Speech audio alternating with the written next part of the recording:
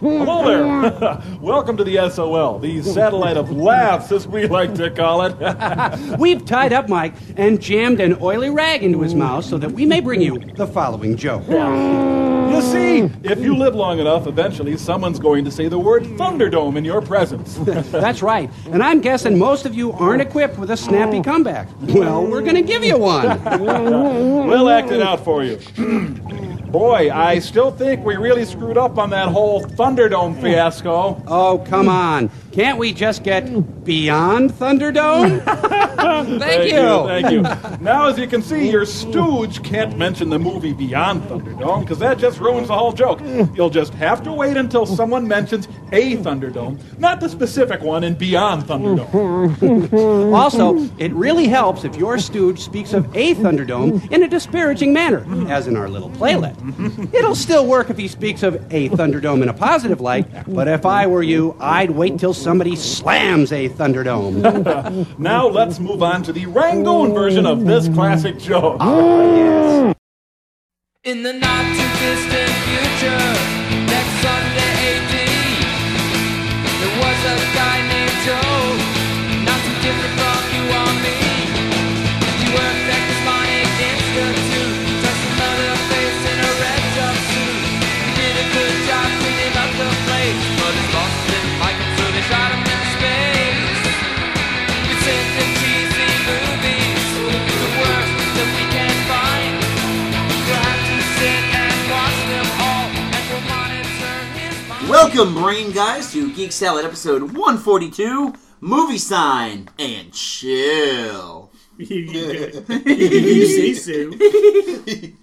I'm Andy. I'm Mike. I'm Joe. I'm Catherine. And today we are talking all about the goodness, wonderfulness that is Mystery Science Theater 3000. Mike, what is it, April 14th? Yes. April 14th, yep. April 14th, new episodes launch on Netflix. So if you thought you were too cool for Netflix, you know what? Fuck you. You don't get that. I said this a couple years ago when the Arrested Development stuff came out, and I was like, all right, guys, I jumped the gun a little bit. That's not nearly as good as the original 3 seasons, but whatever, it's still good. Fuck you. Then we got Daredevil. Then we got Then Daredevil. we got Jessica Jones. Then we And got we got Luke Cage. Then we got Iron Fist. But then we got Stranger Things. We got Stranger Things. Yeah. And now we're getting MST3K. And for me, Voltron. Hell yeah. Yeah. And, well, we've been watching Versailles. Ooh.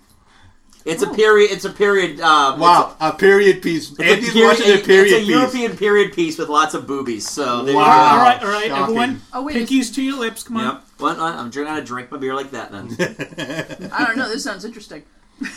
Actually, it's quite good. I'll have to check this Especially out. if you've ever seen the show Vikings. Because did you ever watch Vikings? No. Okay, then never mind. Because one of the guys is playing King Louis, and he's a very different character.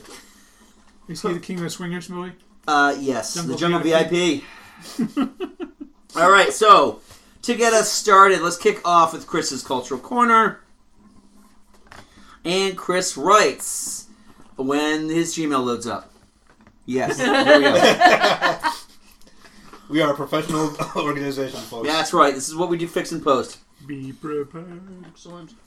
All right, hello, Geek Salad crew. April 14th through 16th is a big weekend for sci-fi fans. Series 10 of Doctor Who starts up, and MST3K is back on Netflix. Yay! That's right. You don't have Netflix. Fuck you. I wish Jonah Ray well, and I know he will do great continuing Joel and Mike's legacy of riffing bad movies. In that vein, I have a special top 5 list to celebrate the return of MST3K. My top 5 favorite songs from Mystery Science Theater 3000. Now, these would be the songs that Joel and or Mike and the Bots sing during the host segment breaks. La, la, la. This was a tough list to tabulate because there are so many great and funny songs in the MST discography. So with that in mind, here's my top 5 favorite songs from Mystery Science Theater 3000. Number 5, Tubular Boobular Joy from Outlaw. Oh, I'm so glad this one made the list. I love that. Hey, fellas, there sure is a lot of skin in this movie in there. Sure is. Yet, despite all the acres of flesh in this film, I just can't come up with a word that describes it. Well, I can. You can? Why, sure. It's breastica, bubical, chestical, mamical, pendular, globular, fun. Flashical, orbital, moundula, scupula? Righto, that's the one. Is it gluteal maximal, tuscital, cracula, bunular, morning till night? Well, you're absitoglandular, fantastical, mastoca, fleshular, right? It's an areological, autoerotical, tubular, bubular, joy, an exposular, regional, bachical, pouchular, fun for girl and boy. Yeah. Vaudeville never sounded so dirty. Well, I mean, It did. it suits the movie. I mean, there were a buttload, pun intended, of buffalo shots in that movie. Oh, God. Any chance to show a bare butt, they took it. All right, next up, number 4, the greatest Frank of all, from Village of the Giants. TV's Frank, this one's for you. It's going out to our very special friend.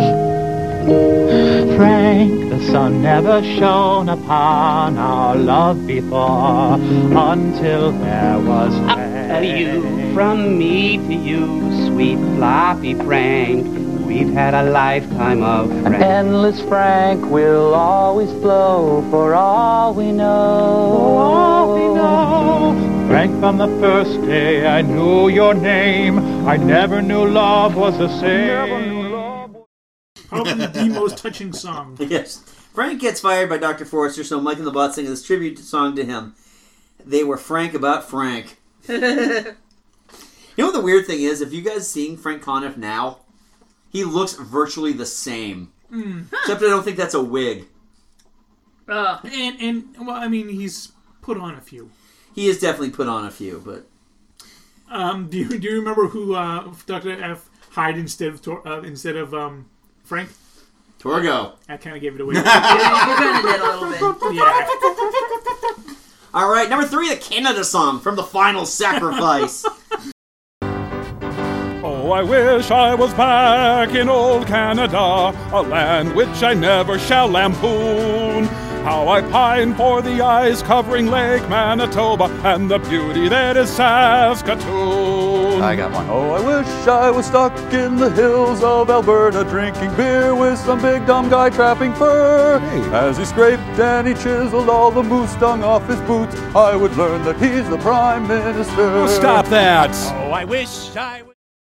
Not since Blame Canada has the song been so harsh to our neighbors up north, with Tom Servo being the worst offender after he's praising the Great White North in his Mountie garb, but Mike and Crow egged him on to riff on Canada like they were, and by God, did he ever. He took it to a whole nother level. Oh, God. I wonder if there's beer up on the sun. Matt Dower. Oh, God. Yes. That one almost made my list. I think it almost made everybody's list, but we'll talk about that in a minute, because I do have a couple questions about some stuff. Number 2, Idiot Control Now from Pod People. With a pickle mind, we kick the nipple beer. Steady as a goat, we're flying over trout. Ghetto down the highway at the speed of light.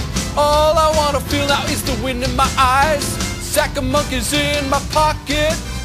My sister's ready to go. Hear the engines roll now. Idiot control now.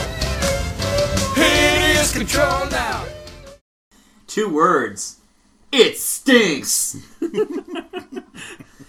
Oh, God. And then finally, number 1, there really could be no other. Patrick Swayze Christmas from Santa Claus Conquers the Martians. Yes. Open up your heart and let the Patrick Swayze Christmas in. We'll gather at the roadhouse with our next of kin.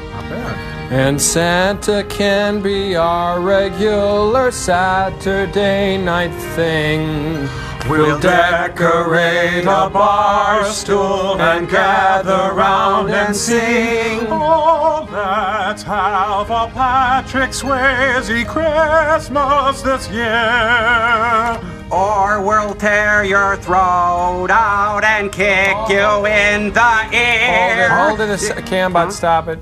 Couldn't it really be anything else? This is not only my number 1 MST song, is one of my favorite Christmas carols as well. I'll admit, this is not a Christmas playlist of mine. Yeah. I'll have to bash you kneecaps if you bastards touch my car. I got the word that Santa has been stealing from the till. Mike, that but thoughtful darling old elf had better make out his will. Oh, God. All right, till next podcast, Chris. Thank you, Chris. Thanks, Chris. Some great stuff on there. We also got a little bit of social media feedback on our Geek Salad Facebook page, which was nice because the oft-ignored page of ours. Yep. Okay. I put out a call in an MST2K Facebook page, and I got 0. Really? Yeah.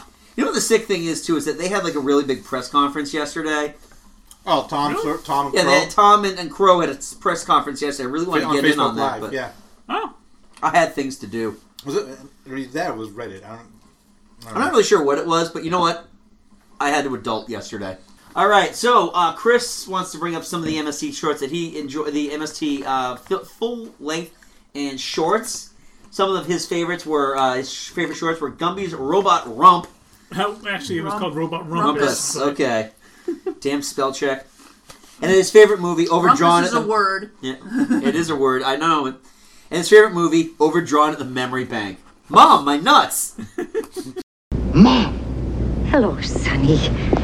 What are you doing here? Why aren't you Puerto Rican? An entirely healthy question, son. The fact is, I'm being electronically simulated. Whoa! Mom, my nuts. My nuts? Oh, dear, but this is all in your mind. Oh, my God. There's been a big goof up, and you're still... Shh, they're talking about his area. This one got a lot of love from people on Twitter.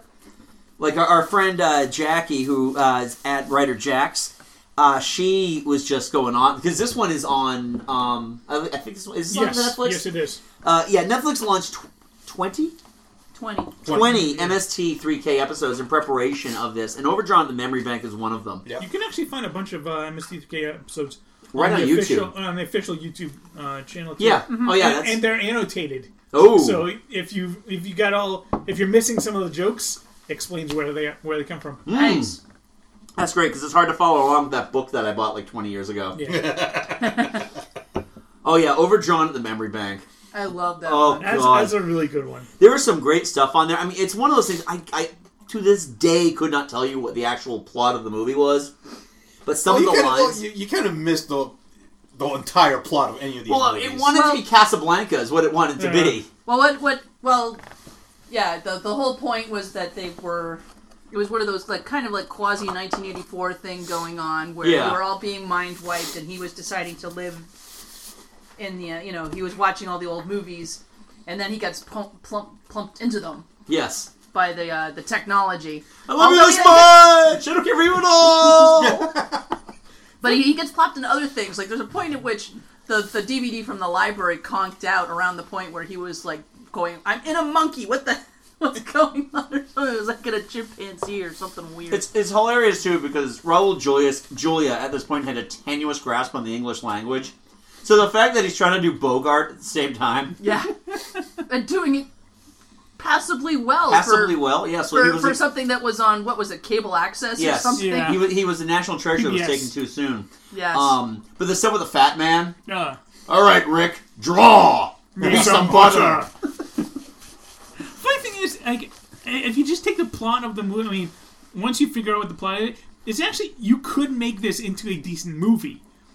But not on a PBS budget. No. Right. No. Honestly, it looked like one of those things that they used to send around to sell software vendors your new software. Yeah. It had that type of quality to it. Yep. If you don't know what I'm talking about, there was one for Windows 95 that came out, and it is so incompetent. Well, it's, someday maybe somebody will turn a great movie out of it, just like they took parts of the Colonus horror and turned it into The Island. Michael Bay did that. Yeah, exactly. There aren't enough close-ups and Dutch angles to make that movie good. All right. Brian Dermody writes, everything that happened in the diner scene and I accuse my parents as gold. Kid, it's been 3 years and you still haven't eaten your hamburger. Would you like a hamburger sandwich and french fried potatoes? So whenever I hear that, I'm always flashing back to Jungle Goddess. Oh. What a hamburger sandwich and a French fry potatoes.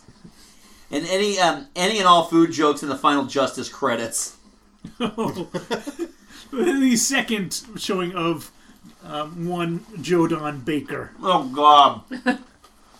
Oh, he hated them for the... Yeah. He hated MST3K. Out of everybody. Out of anybody. He'd be like, well, thank you for making me relevant to other people. Actually, I think there's one person that hated MST3K more than Joe Don Baker. Who, Joe Estevez? Sandy Frank. No.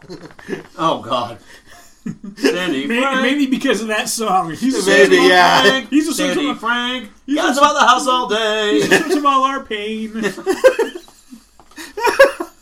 All right, Steve Dermody writes the shaving scene in Egaz, one of the greatest and most horrible things I've ever seen. Oh, Tor Johnson.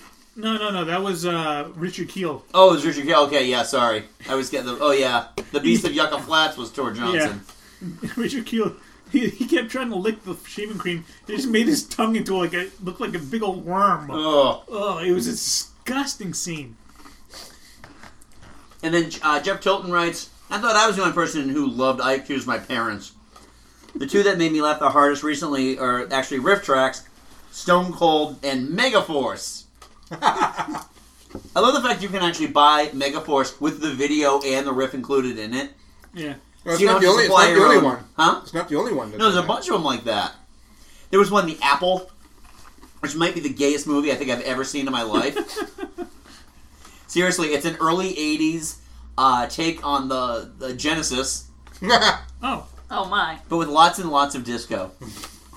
And Joss Ackland is God. Okay. All right. So let me ask you guys, when was your first introduction to Mystery Science Theater? Catherine? Probably in college. I don't... it was college because some of my friends were watching it and then they were going to go see the movie. It wasn't the movie that we ended up with. It was another movie. It was something about... cheese was in the title. But I didn't go, so I didn't have it, but it was what they were airing at colleges, but it was not the Silent Earth that they did. Oh. Joe? For me, it was college. I'll tell we all graduated around the same time. Yeah, exactly. It was 20, 21 years ago. And I'm one of those people that when I do stuff, like study or I have to have background noise. Yep. And we only had the cable system up in Vermont. The school I went to in Vermont only had 15 channels. And Comedy Channel was one of them. Oh, man. And there's really not much to watch at 11:30, 12 o'clock at midnight, 12 o'clock at night. So I flip it on, Friday nights. I flip Friday, Saturday nights. I flip it on to Comedy Channel. There's MST3K, and they're playing in the background, and I just kind of got sucked into it. Oh, man. Mike? I was in high school. All right. Middle school. Because he's a little younger than us. Yeah, he is a little younger than us. It was actually, I think it was shortly after my parents got divorced. Oh.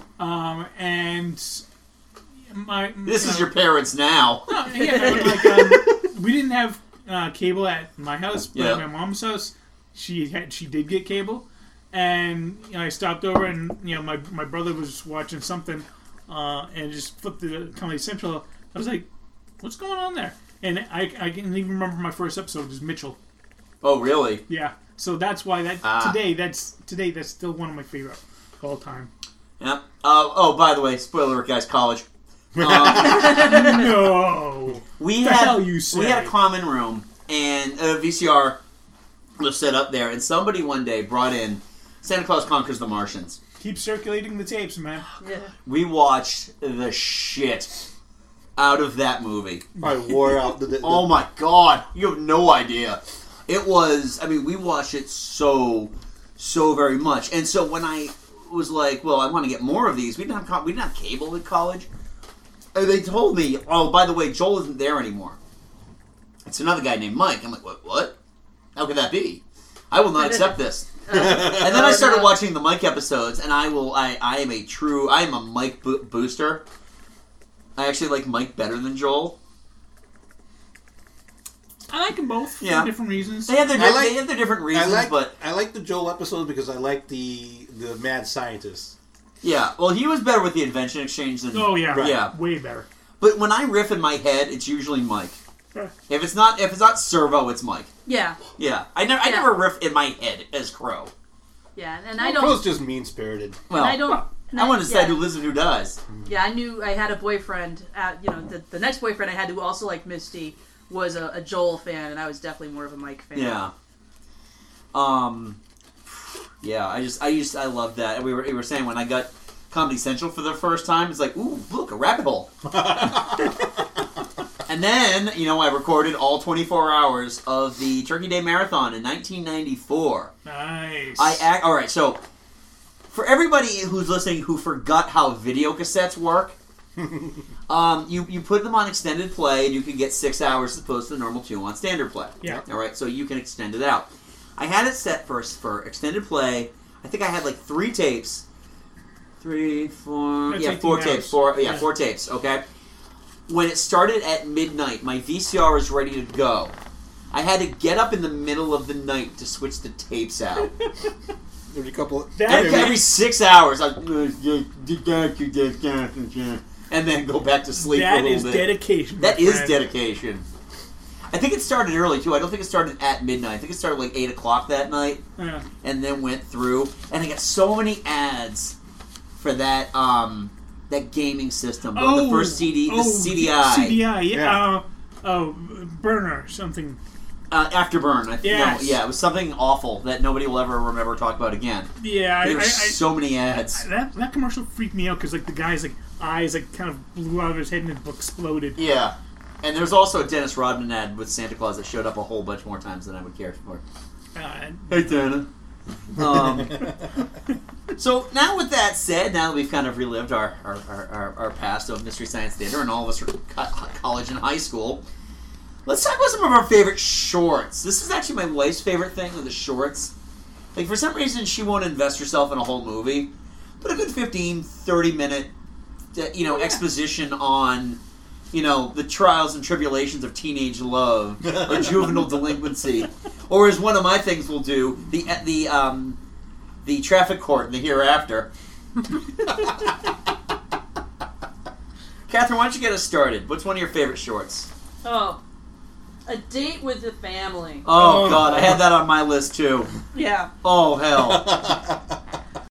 They converse pleasantly while Dad serves. No, I'll just have I said saltine. pleasantly, for that is the keynote at dinner time.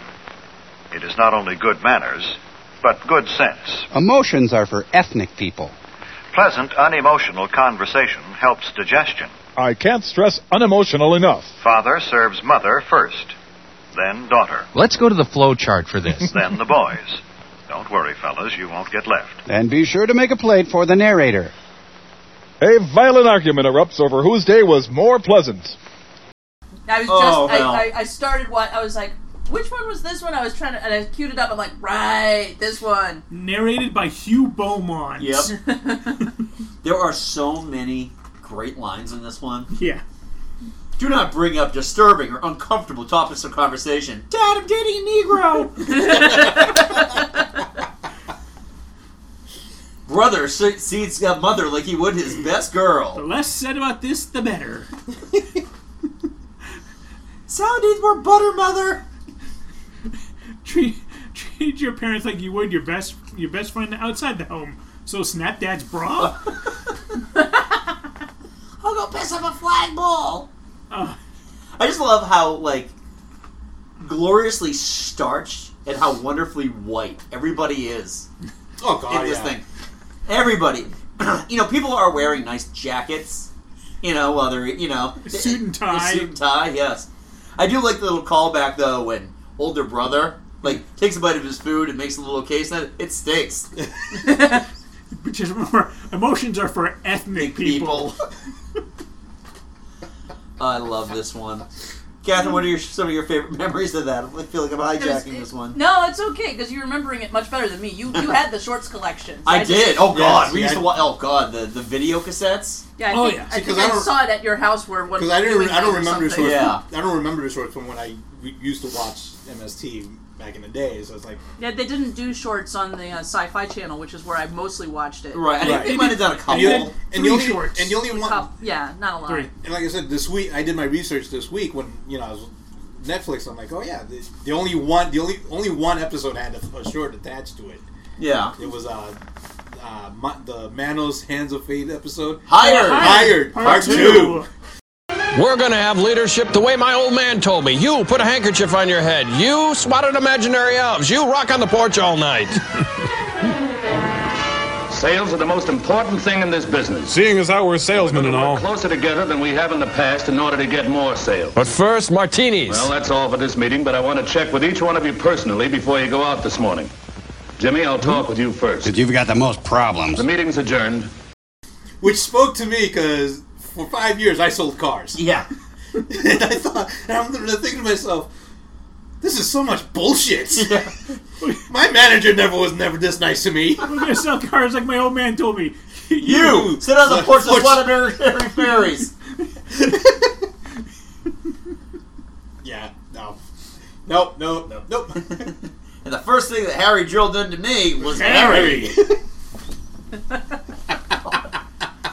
It's fun when you can watch them both together.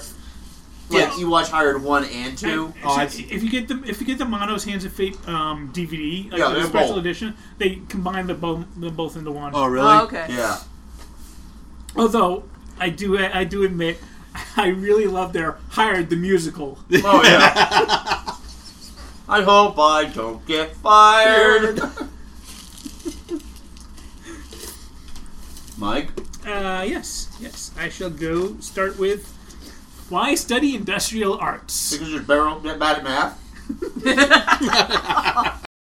And you know I like the feel of a board moving smoothly against a sharp saw. And I thrust the nail into the soft, yielding wood. I like the smell of fresh wood chips and sawdust. I put them in my underwear. The bright glare of a welder. I like to sneak in and lay on the table saw. The sharp whine of a power tool. The piercing scream of a freshman. Or the dull tap of tools on leather. Rat-tat-tat-tat. I keep Popular Mechanics under my mattress. I just love it. They're making industrial arts into being like the most useful, and you need to know it in order to do anything in this world. It's like when you take geometry in high school and you're like, am I ever going to use this? Yeah, totally. That's how they make industrial arts seem. Yeah. But again, these square crackers essentially are... I love the soft feel of the plane as it goes down there. I like to thrust the nail into the soft, yielding wood. What about girls, boy? Girls! No, metal. What about girls?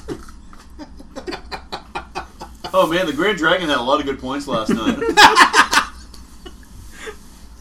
Oh god, they're so funny, and a lot of these can be got right on YouTube. Oh yeah.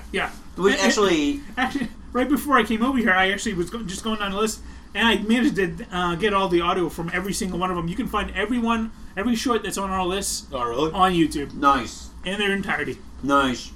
So after at Thanksgiving, after Autumn and I cleaned up the house, it was like, what are we gonna watch? I'm in the mood for MST shorts. What about you? Boom. Turkey MST Day. shorts. Yep. All right, what do I got on my list? Oh God, Andy, here we go. Out of This World, the immortal battle of good versus evil and the soul of the bread man. You're talking through your horns again. Wouldn't want to make a little bet on that now, would you? Like what? Oh, say... $1. A new set of asbestos points for my pitchfork against... You'd think hell would just provide those. A new set of strings for that thing. On the level? Strictly on the level. Of course, if you're afraid... I'll become Dr. Smith. I don't... It's on YouTube, okay? I'll have to take a look. Up in heaven, there is an angel, and there's a very, very, very, very... Fey. Devil. and they both keep track of the good bread sellers and the bad bread sellers. So the angel goes down to Earth posing as a reporter, interviewing a bread man. Trying to find out why he's so good now. And the devil keeps trying to tell him, no, you don't need to go try so hard. Why don't you do shortcuts? This is the kind of behavior that'll move you to middle management. Bah! And then it's still back. Oh, God. It's hilarious. Seriously, I mean, it's one of those things. Again, it's this concept that somebody thought was going to teach people, in this case, bread salesmen, how to be better salesmen. Can you imagine? You just got hired to sell bread. You sit down in the room with a bunch of other manly men. You have to watch this short. You know what I want to see? With all the, They turn down the lights and click. You hear the whirring of the film projector. Yeah, Jim Henson got hired to do a lot of these kinds of things. Oh, God. So there's I don't know where, I haven't looked on YouTube to see if they're available. I've only seen pictures in my many Jim Henson books. That would be interesting. But yeah, there's a picture of this, guy going, sell, sell, sell! And it's a Muppet going, sell, sell. I'm like, okay. I just have a picture, though, of this darkened room of up-and-coming bread salesmen. With, you get the thing going, and they're all like sitting there in their starched white shirts, their ties, all smoking, looking very intently at this thing. Yeah. Actually, I think they make a joke about that at the end of the short, where like, okay, guys, well, let's use some broad, huh? Well, come on, the real point of this, sir, you got to really get to sell, sir. Sell. Hey, Catherine, what's up on your? Hang on. All right, fine. Oh, yeah, there you go. What to do on a date? I'd like to do what not to do on a date. You know the number, don't you? Okay. But I've got a Forever Plaid audition. I'm kidding. Hang up the phone. With each dial, he comes closer and closer to the most humiliating moment of his life. What if she says no? She will. Hello? Oh, hello, Kay? No. This is Nick Baxter. No. Oh, hello, Nick. How are you? I heard inside. Fine, thanks. First of all, I actually remember the actual shorts better than I remember the riffs on them. Yeah, oh, God. Because I'm like, yeah, the guy was just terribly bad at the whole concept of a date, and was like, what are we going to do? Yeah. And, what is it? He was getting overwrought, and it was just also, like, clearly not interested in the whole thing. Hi, Karen. No. I was wondering. No. How would you like to? No. I was going to say no. I'm in a case been missing since last February. Oh God. Ice cream. I love this party. How'd you like to go to a weenie roast? No. And the whole decorating the place and everything. Yeah. I was more like personally amused, and also they were making fun of it, which was great. I don't remember any of the lines. I was just so personally amused by the whole concept of these shorts. Again, imagine you're in high school, you're sitting in a class, and they show this. Well, they should be we should have been so lucky to get to see whole movie shorts when I was in high school. Oh yeah, we were watching the click. The badly timed slide projector thing, film strip. Oh, with the cassette player. Beep, click. Yeah.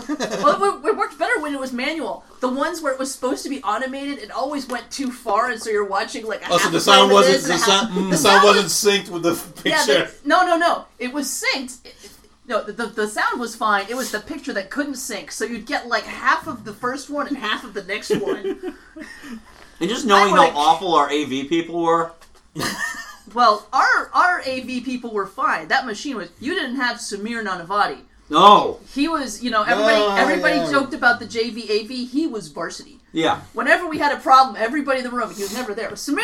Yeah. Because he could fix it, but he could never have fixed that thing because that was some kind of terrible technology. Sorry, the framing was off. I mean, this thing was made before my parents were born. So that thing was not meant to ever work. But dude, you're Indian. Come on, you can be able to fix this, right? The fact that he couldn't tells you that volumes. I remember Samir. I remember how. Yeah, because he did tech on a lot of the shows at the drama club. Yeah. Oh God, yeah. This one is. What's the other thing? That's where he gets all these great ideas from the voices inside his head. Oh, that's right. Joe, do you got any more? No. All right, Mike. All right. My next one is kind of a longer one. It's actually about like 20 minutes long, but Young Man's Fancy. But thank heaven, no more washing and wiping dishes around here. God, your hair smells terrific. And the dishwasher uses such hot water you couldn't possibly put your hands in it. Sure. That makes the dishes hygienically clean. I'll put the Heatwell cooker in when I do the next load. I've never felt so comfortable with a woman, Mrs. Adams. Alexander, please. Do you want to have breakfast sometime? Don't do this to me, Alexander. See? Nothing to it, is it? And it's quiet, too! What's this one again? Because there's a bunch of these that all lump together. Yeah. Well, this one is like the main plot is this girl like falls for her brother's college roommate that she feels all squishy. Yep. But I mean everything. The point of the short is to demonstrate how great an electric kitchen is. What? Yeah. I remember this because I think I saw it for the very first time during our little marathon on Thanksgiving. So essentially there's this girl who is of undetermined age. Yeah. She's either 14 or she's 21. I can't figure it out. She never explained it. She never goes to school either. So. No, she never goes. Well, why should she? She's just there to run the household after mother dies. She's pretty and she can cook, so who cares? Well, and that's essentially that's the moral of the story there. Be pretty and cook. Oh yeah. That's how she wins the heart of this guy is by cooking him a meal. Yes, it's the new electric oven. By GE. Electric range. They talk about the wonders of an electric washing machine. And, like the phone rings and Crow's like, "Hey, the electric phone." What it must have been like to live in the 50s. Oh my God. Because nobody says you can win your way to a man's heart by cooking. Engagement chicken, anybody? I'm sorry, I'm Puerto Rican. I wouldn't have made out too well in the 50s. No, you wouldn't have. No. Go back to where you came from, wetback. Yeah, basically. Yeah, I'm sorry. What? Oh, wetback, not wetback. Yeah. We're not getting confused here. Yes, exactly. I'm sorry, I did. Well, back in the 1950s, you didn't have to enunciate. That's for ethnics. Wait, no. Yes, you did, because there was another short. That's for... God. What? We're not going to get a on the list, but... There was one about diction and speech. And good God. I think it was filmed in the 1920s. There's plenty of lip and tongue action.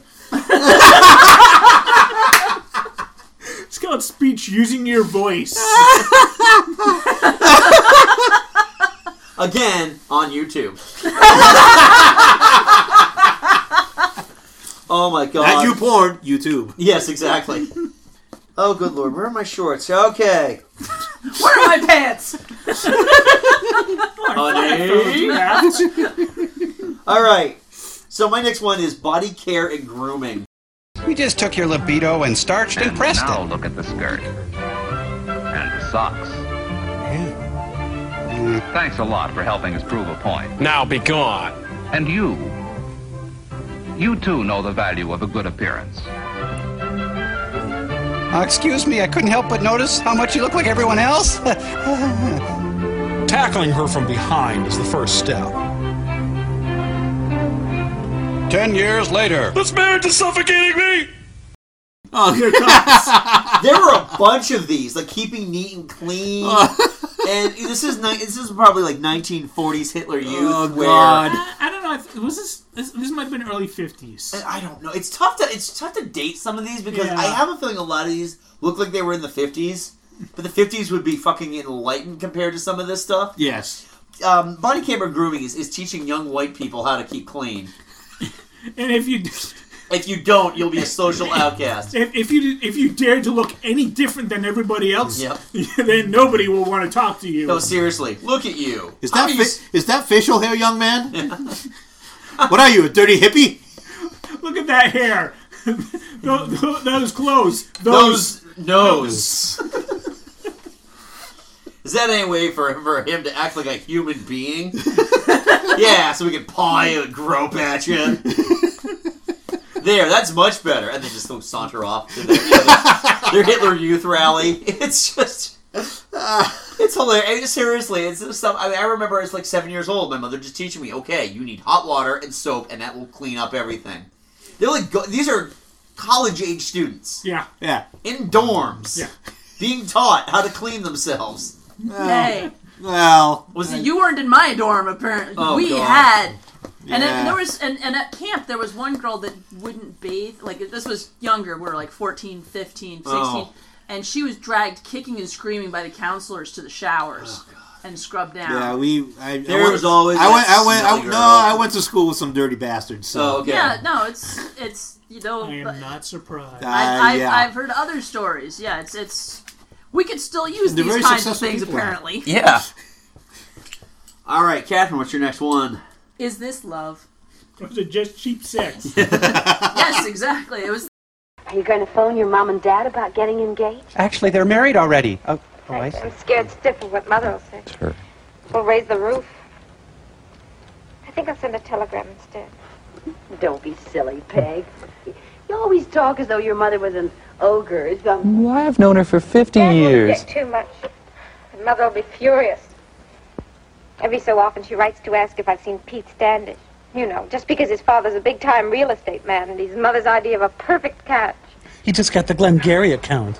It's the one where you've got the elderly roommate. Yes. Elderly college roommate. The Romulan. Yeah. Who's yes, exactly. Who's been dating her guy for a while, and they're thinking about it and talking about it. They've been getting to know each other. Whereas the her younger roommate, who's is like half her age. Yeah, is about to run off with her boyfriend to get married, and the parents, who are actually even older than the Romulan roommate, but not by much. That one is What about just your that one. I remember the riffs on it because that was hilarious. Yeah. It's either that or it's also got to be before one of my more favorite movies to watch on DVD. So Teenage Strangler. Yeah. No. That movie's terrible.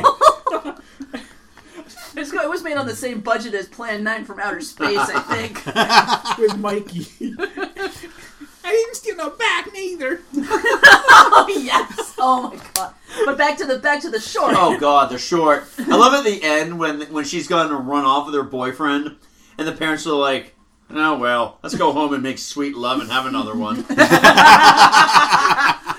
Try again. Your mother's not bad. Why, I've known her for 20 years. Yeah, this is great, and it actually ties into one of yours, Mike. If you want to take that one. Oh yeah. Are you ready for marriage? I thought I was Googling, MST3K marriage, and that one came up, and I'm like, I started watching it, I'm like, this isn't the one! A love appeal that hits you sort of boing. You saw my boing? How did you know? Well, it happened to me.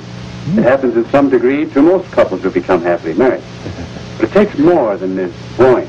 Sometimes Well, you see, you're too far apart psychologically. if one of you is If your backgrounds are not similar enough, it can cause a great deal of argument and unhappiness until it's gone. Where'd it go? We're gonna That's what die. you've been saying about your romantic love. If these other things cause a breakup. But where's the rubber band? Yeah, no, there were two. Yeah, and there were two, and Is they're This virtually Love the is same the thing. other one. They're probably more than that, but... Yeah. Well, this one, Are You Ready for Marriage, is like the biggest case of blue balls this kid has probably ever had. The thing that makes this one really stand out, though, is is the magic elastic band. You see, when you take the rubber band and stretch it, and stretch it, and stretch it, and it's gone! Sorcery!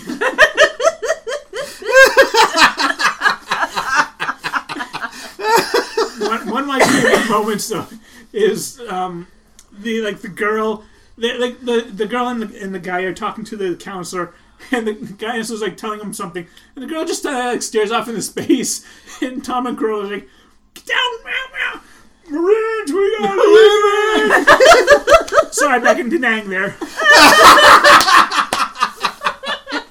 It's just random. He's just staring off into space. Okay. God. Trying to be thoughtful and just can't Yeah. conjure a thought in her face. All right. So my next one, Mr. B Natural, the king of the MST shorts.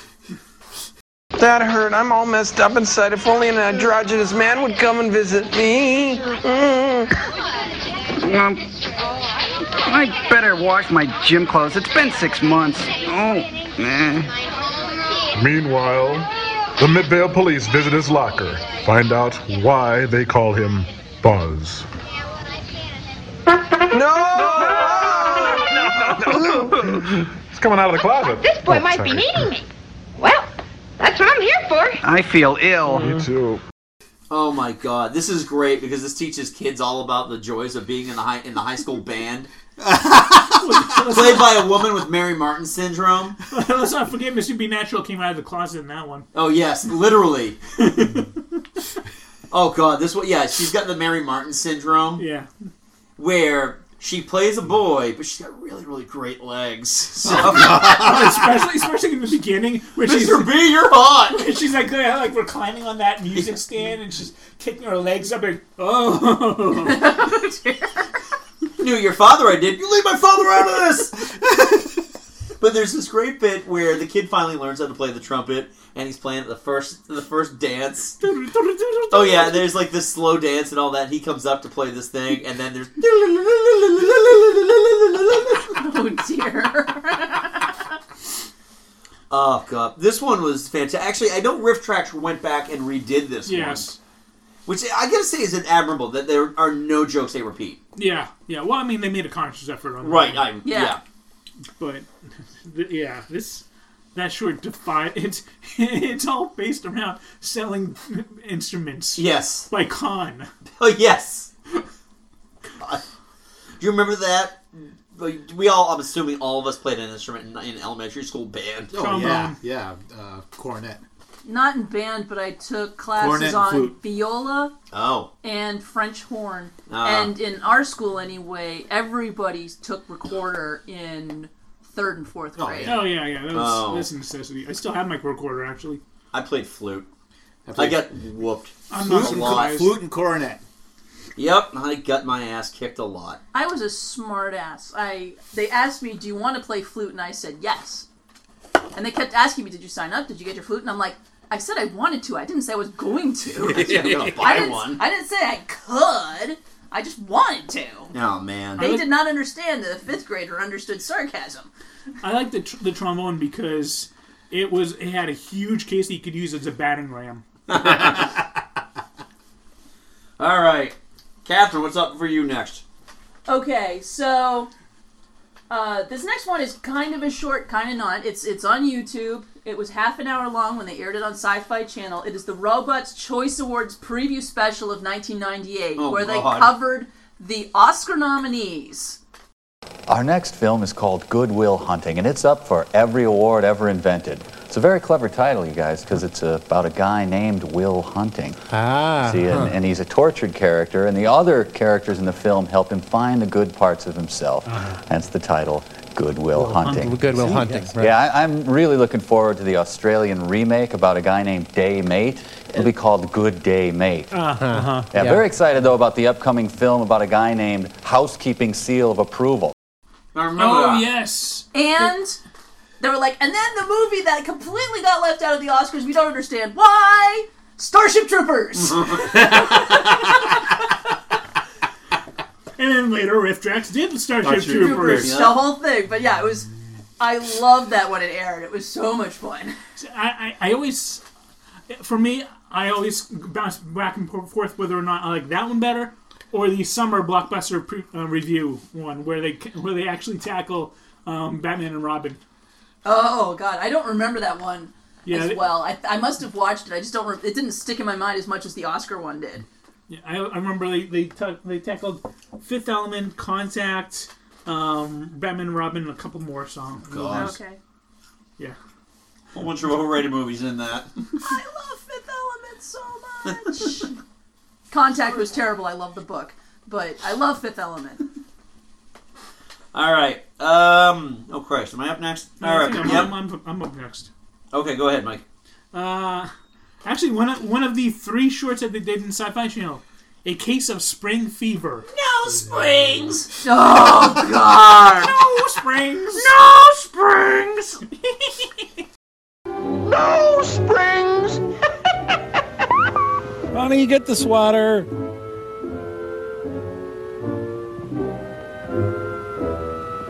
Well, it's not as bad as the time I said no muscle tone. Never recovered from that. No springs. Oh, and no redemption, by the way. Welsh O'Coily, I'm going to digitize everything. This This one is terrifying. It's terrifying, and then whenever you see a spring again for the rest of your life, no springs. So this one jackass makes a wish, and everyone else has to suffer for it? Yeah. I love, too, that this guy's hatred, his holy war, is going to be on springs. I wish they had never made them at all. Yeah, really? And then afterwards, he's like, oh, can I take back my wish? Well, okay. He's like, complete reversal. Yeah. And then the guy becomes like the biggest spring advocate. Yeah. Yeah, he's a proselytizer. Yes. I'm in bed with Big Spring now. I'm a spring evangelist. Oh, God, yes. I lobby for springs. With clearly the spring sprite. That reminds me of you guys have seen Kentucky Fried Movie, right? Oh, yeah. Was it like sodium bromide or whatever? What if you didn't have this at all, and like this woman's house just falls to shit because of everything? Yeah. Your prosthetic leg, your brassiere, the safety valve on your gun. The funny thing is, they actually referenced this short in season 3 with Viking Women and the Sea Serpent. Okay. Because that was all the whole segments were all about waffles. And in one of them, Crow dresses up like Waffle, the waffle sprite, and tells everyone what the world would be like without waffles. And then, 6 years later, on the second to last episode of MST3K, they actually do the short. So nobody got it. Yeah. All right, and my final one on my list. Actually, yeah, I think Mike, you got one more here. Yeah. X marks the spot. The aforementioned afterworld where the dead go to traffic court before they can ascend into heaven. A ball bounced out directly in front of the car. I'm huge. And right behind it came a kid. The little fella disappeared behind the hood of the car. Joe jammed on the brakes. Started to jump out of the car. Then the little boy ran out with the ball clutched in his With hand. his skull clutched in his unaware of hand. a close call. Joe slumped back into the driver's seat. He said a silent prayer to Bongo, the god of gravity. After that, I never had any trouble with Joe around schools. He'd crawl by at a snail's pace. Nursing homes, though. Whoa! See you look out. there. Yeah, so that's exactly what this entire thing is. A guy gets in a car accident because he drives like an asshole. No, he had a hangover. He had a hangover, so he was driving drunk. Like an asshole. Yeah, he's still driving like an asshole. Yes, exactly. No matter what, he was an asshole. Anyway, he dies, he goes up to heaven, and he's maybe given a reprieve to go back down to Earth and, continue to be a shitty driver. Or he will just die. And it's one of those things that the best part about it is the way it ends is just like the celestial Big judge. old question mark. With the question mark, but they just take it right to the audience. What would you do? And then the big question mark, and then Liberty Films. This isn't one of the Disney goofy educational films. No. Oh, God, no. Oh, I missed But those. we were watching it, and Autumn's just like, the fuck is this? Man, God has a crummy office. All right, Mike, you got one more on here. Yeah. Then we got to move on. We took a lot of time on these shorts, so... This one is interesting because it never actually was in any episodes. It was intended for a CD-ROM that MST3K was going to release. CD-ROM. And they never did. But you can still find this short on YouTube. It's called Assignment Venezuela. It was majestic, honey. Practically all the skilled workers are Venezuelan, and with their housing and other benefits, they receive about as much as men doing identical jobs in the United States. Well, I figured a certain way, about as much. Honey, it's just so glorious. You gotta get down here. Employee relations policies are about the same, too, and oil companies here operate under modern labor laws. Again, for Venezuela. Oh, God. And keep in mind, this short was probably made maybe 2 or 3 years before the communists took over and kicked everyone, all the Westerners out. And basically, it's telling the story of this guy who gets a job at an oil company down in Venezuela. So he goes down, he's writing these letters back to his wife and 2 kids about what it's like being down there and what he's doing and how he's getting their life ready for when they come down and join him. These people have accepted me as their white savior. Oh, dear. And it's, I mean... there's one part where he goes out on some of the drilling platforms, and the music is just, it's completely has nothing to do with the scene. It's like this building and this huge, like, just grandiose score, and the guy's just like looking around an oil platform. There actually is one, Joe. Just for your viewing pleasure, there's one in Puerto Rico. Oh, yes, I'll have to watch it. Progress Island, USA. Oh, yes. Good God! It's one of those. Come to Puerto Rico because it's better than the United States, even though it looks exactly the same. Please invest your money here. Yeah, it's one of those trying to get companies to invest. White people, please come on over. Save us. Por favor. Save us, por favor. All right. So now we get to talk about the movies. Yay. The full-length favorites of ours. Catherine. Actually, you know what? Joe, why don't you take the stick on this one because you haven't done one. You haven't done one in a while. All right. My first one is The Great Granddaddy. No, arguably one of the worst movies ever created. Worse than The Room. Manos, The Hands of Fate. Torgel, we'll stay tonight and then tomorrow. You must be. You cannot stay. The master would not approve. Oh, what does the master approve? The door's over that way, Torgo. If you're... I'm losing it. Left. Oh, there I go. I'm going left. Help. It's like having Joe Cocker as your bellhop. That was the one that the post-college boyfriend made me watch, and I will never forgive him. Whenever Torgo was on screen, was that horn. It was terrible. They didn't make enough fun of it, so I had to mostly watch this movie. Oh, God. Yeah, right. Because that was one of the things. I was like, they're like, yeah, Joe will just let you enjoy it. Like, it's not good. The first half is okay. The way they're riffing on it is the first half is good. But then they just kind of like, almost like gave up halfway. They gave up, yeah. Like, we got nothing on this. And it was just, I'm like, no, this hurts. This is painful. So I'm pretty sure this is a snuff film. And the best riff on it is, every frame of this movie looks like somebody's last known photograph. Yeah. Which it does. Yeah. Because, but it's such a painful movie to watch because the sound doesn't sync with the visuals and the music. It's daytime in one scene and the deepest, darkest night. And Torgo just kind of sitting there and twitching and looking all over the place. It's like, what the hell is going on? I love how, like, the very first, 20 minutes of the movie is just them driving. Yeah. They get pulled over for some reason, and then they just keep driving again. And it's like, okay.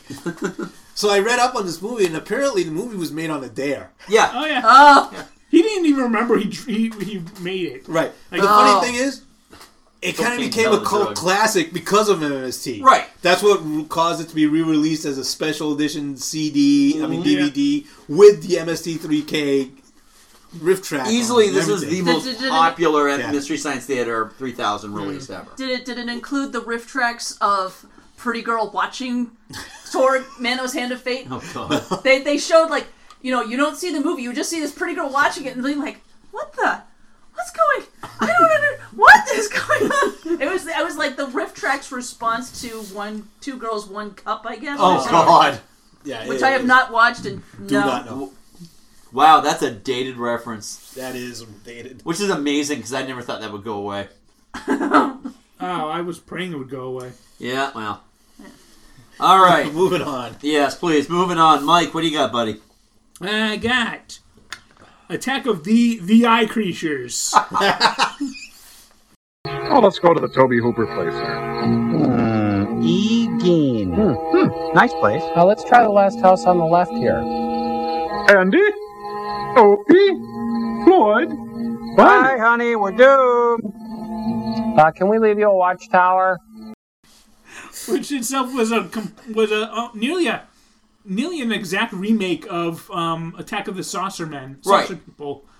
But the whole movie was shot very badly day for night. Oh, God. But the funny thing is, these eye creatures, who I guess they only had 3 or 4 full suits, and everyone else had just the headpiece or whatever, are destroyed if they're hit with light. and the whole movie is filmed in like blinding daylight. Yeah, but Is it's this like the one that's where it's filmed day for mid-afternoon? Yeah, pretty much. And it's just. Well, the title is really the most well-known part about this entire movie. Attack of the Eye Creatures. Attack of the Eye Creatures. Like, did no one just look at that and wait a second? Hey, that's why it's Star Wars Episode 2, Attack of the Clones. Good. It's just all of the characters are just like slimy and unwatchable. And I love they I guess one of like the main characters' parents. Yeah. There's a brief shot of him just like kind of sleeping in this police station, and the I forget who it was, but they said Gertrude Stein. Oh God. And this is also the one that ends with they just didn't care. Yeah, they go down a list of all these just blatant continuity and errors. They just didn't care. They just didn't care. All right, on my list, I'm going to start off with another classic, Mitchell. How do you like your scotch? By the quart. Come on, more. Come on, keep it coming. I'm a big boy. That's right. Mm-hmm. I usually take it with a ding-dong in it, but I guess I'll take it neat. That's okay. You know, booze is good food. I admire a man like you. Not you specifically. My Mitchell. My God! No! Baby oil! No! Mitchell's not the corner. Mitchell! I on the sandwich. Mitchell heart pounding. Mitchell veins clogging. Mitchell! Oh, this one Mitchell, who was ever as he's broke, turns in his girlfriend for prostitution. Yeah, exactly. to get the money for That's our Mitchell! It wasn't John Saxon in this movie? Yeah. There's this part, and apparently, when you watch the full-length version of Mitchell, John Saxon is killed before he kills Martin Balsam. Yeah. And, who's the other guy? John Saxon, Martin Balsam, and, the guy from Pick Me Up Bouquets. Oh, yeah. Merlin Olsen. Yeah. Give me some flowers, Merlin. Merlin Olsen hadn't found his instrument yet. Why don't you go wait for us? What does he think? I'm an acrobat? Well, she's an acrobat, Ted. Oh, this is one you don't remember so much from the movie. You remember the quotes. Yeah. Because there were so very many of them. There's a reason. There's a reason this was my very first episode, and I stuck with MST3K after this one. Because it looks like the Raffle Buddha. It's an angry Chucky. Jordan Baker would be great for Elvis. The dying years. Well, this is the thing. Because I watched Mitchell, and then many years later, I was watching the new James Bond. Oh, and then the CIA agent was like, Ma Mitchell.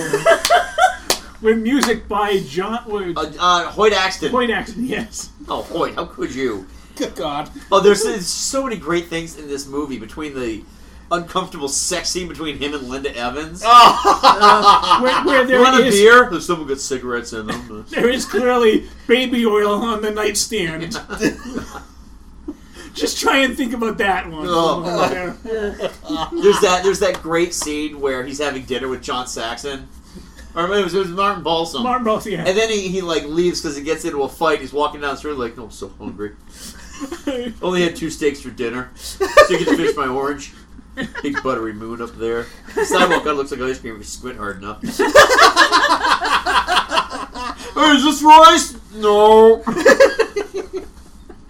I love how they're constantly making fun of his alcoholism. His weight. His our hero, ladies and gentlemen. And the fact that he's an awful human being. Yeah. Hey, we're the sons of the old lady you made to get that walk. One of my favorite lines from that one, he's arguing with his chief. He's like, Mitchell, I don't much care for you. Why is that? Perhaps our brief but bitter affair. Oh, God, I love this one so very much. All right, Catherine. All right. The first one I'm going to talk about is Soul Taker. Soul Taker. Okay. Starring the more famous brother, Joe Estevez. Not that pansy Martin Sheen. Yeah, exactly. Coast is clear. I'm ordering a steel cage match on pay-per-view. I don't know, but I think we better get out of here. Hey, whose house has all the rooms? We decided we want to leave. We've been for long. Is that my tummy or is that a raging hell beast? Hey, they have three-pronged outlets, those bourgeoisie jerks. I love how the female lead was actually the writer of this. Oh, yeah. Every chance they had. And she's just... Now the character just lays back on the bed. She's looking thoughtful and contemplative. And everybody wants her. Yep. Shocking. That's like, honestly, that's like The Room. I mean, Tommy Wiseau wrote that movie, so he could be shown having sex with semi-attractive women. I didn't hit her. I swear to God, I didn't hit her. Oh, hi, Mike. I remember seeing Soul Taker when it was on Sci-Fi. Yep. But I don't really remember much about it. I remember the whole thing about, it's Joe Estevez. I was sitting there going, that can't be Martin Sheen. They say it was Joe Estevez. That explains it. It's his brother. This is also one of the 2 movies starring Robert Zadar. Otherwise known as the catcher's mitt for a face. Any good lines from this you remember? Or? Leak Taker.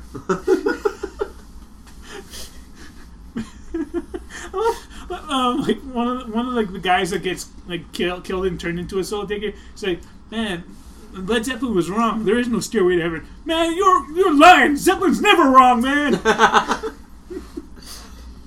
All right. Catherine, anything else on Soul Digger besides the haunting good looks of Joe Estevez? and the irresistibility of the writer/star? Yeah. No, I got nothing. Everybody wants her. Well, you speak of Joe Estevez. Yes. Because my next movie is Werewolf.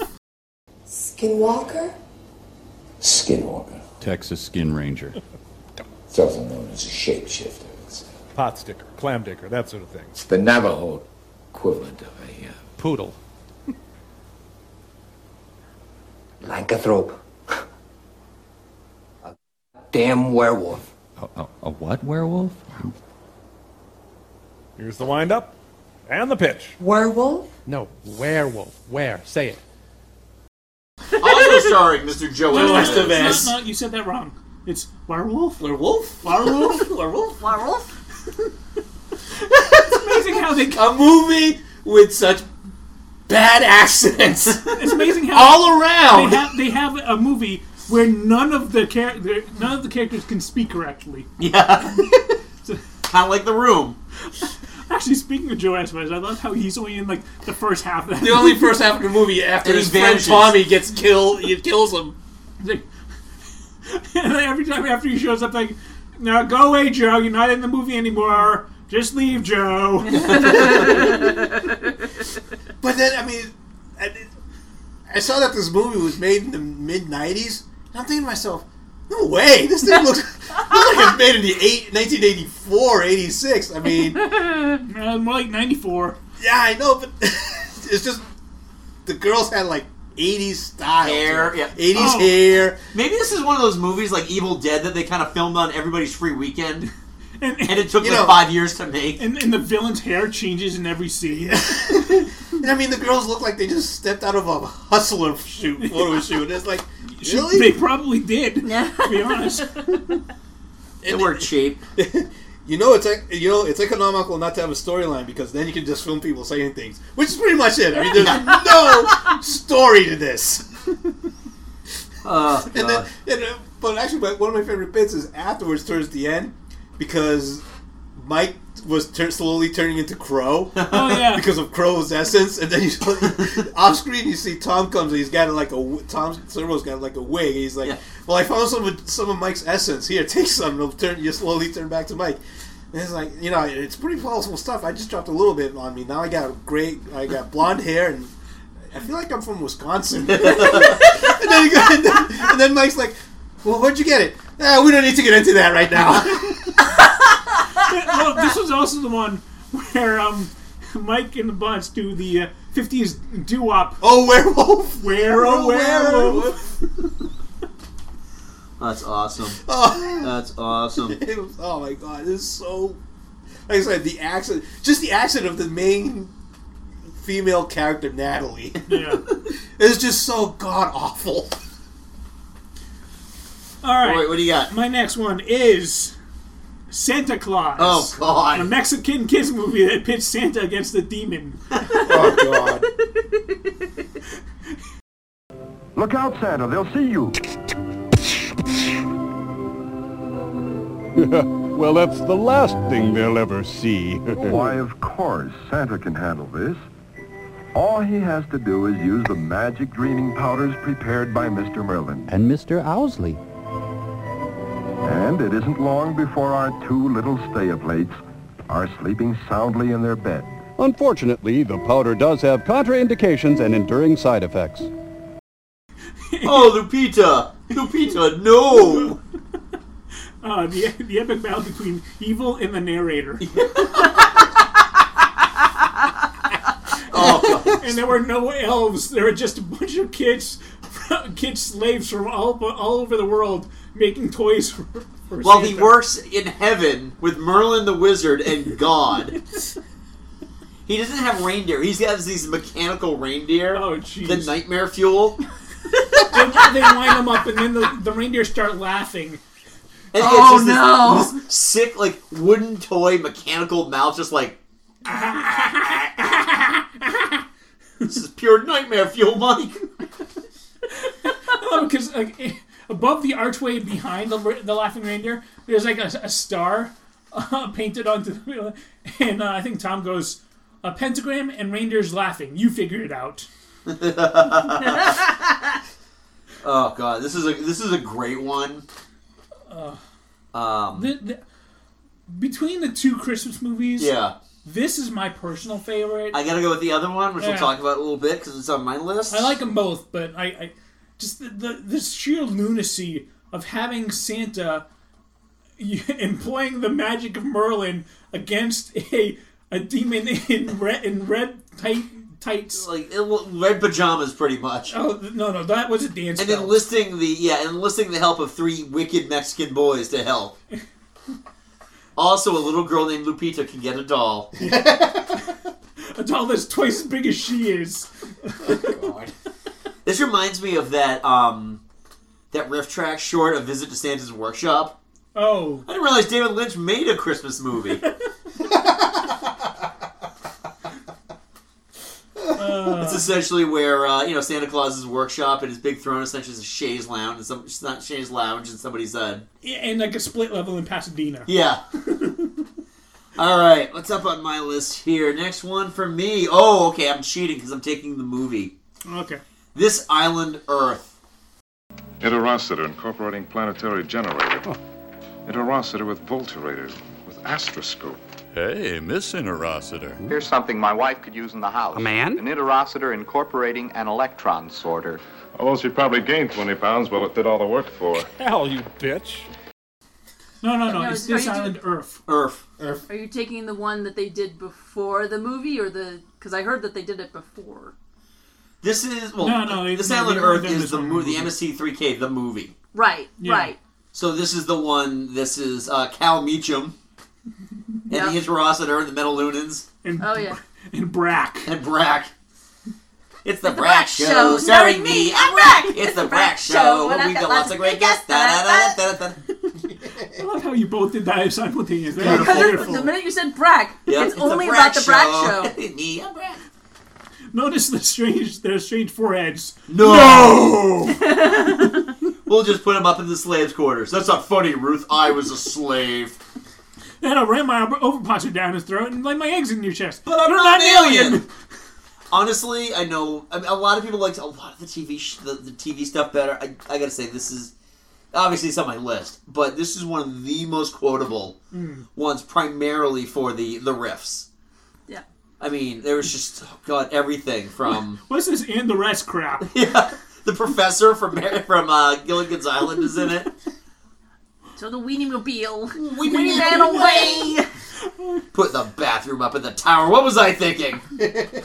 So what was it like being green? I don't want to talk about it. Sort this, deliver that. I'll make them all pay. Do you know who played that delivery man that delivered the... Oh, God, who? Coleman Francis. Oh, Jesus. Yeah. So he has officially his 4th appearance on MST3K. Are you gonna work naked again, Cal? Well, where do we start? Here, at Goofy Clownface. 179 parts. 178. 77. I'm Claude Rains. This is your co-pilot, Harvey the Rabbit. Co-pilot. Must be having a rum and coke somewhere. Oh, God, what's the... Oh, this is something my wife could use at home. A man. A secret government ego project. You know what my kids would say? You're not my real father. Oh, my God, my waffle, all the humanity. Oh, God, this thing, And the interstitials are also really great. Oh, yes. Yeah. It's like, what's this button do? Ah!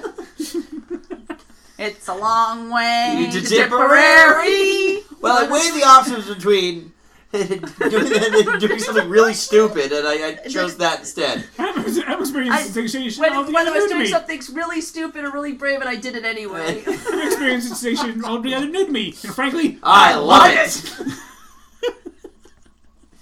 Now, if you'll excuse me, I've been waiting all day for this. Mike broke the bull. Mike broke the hubble.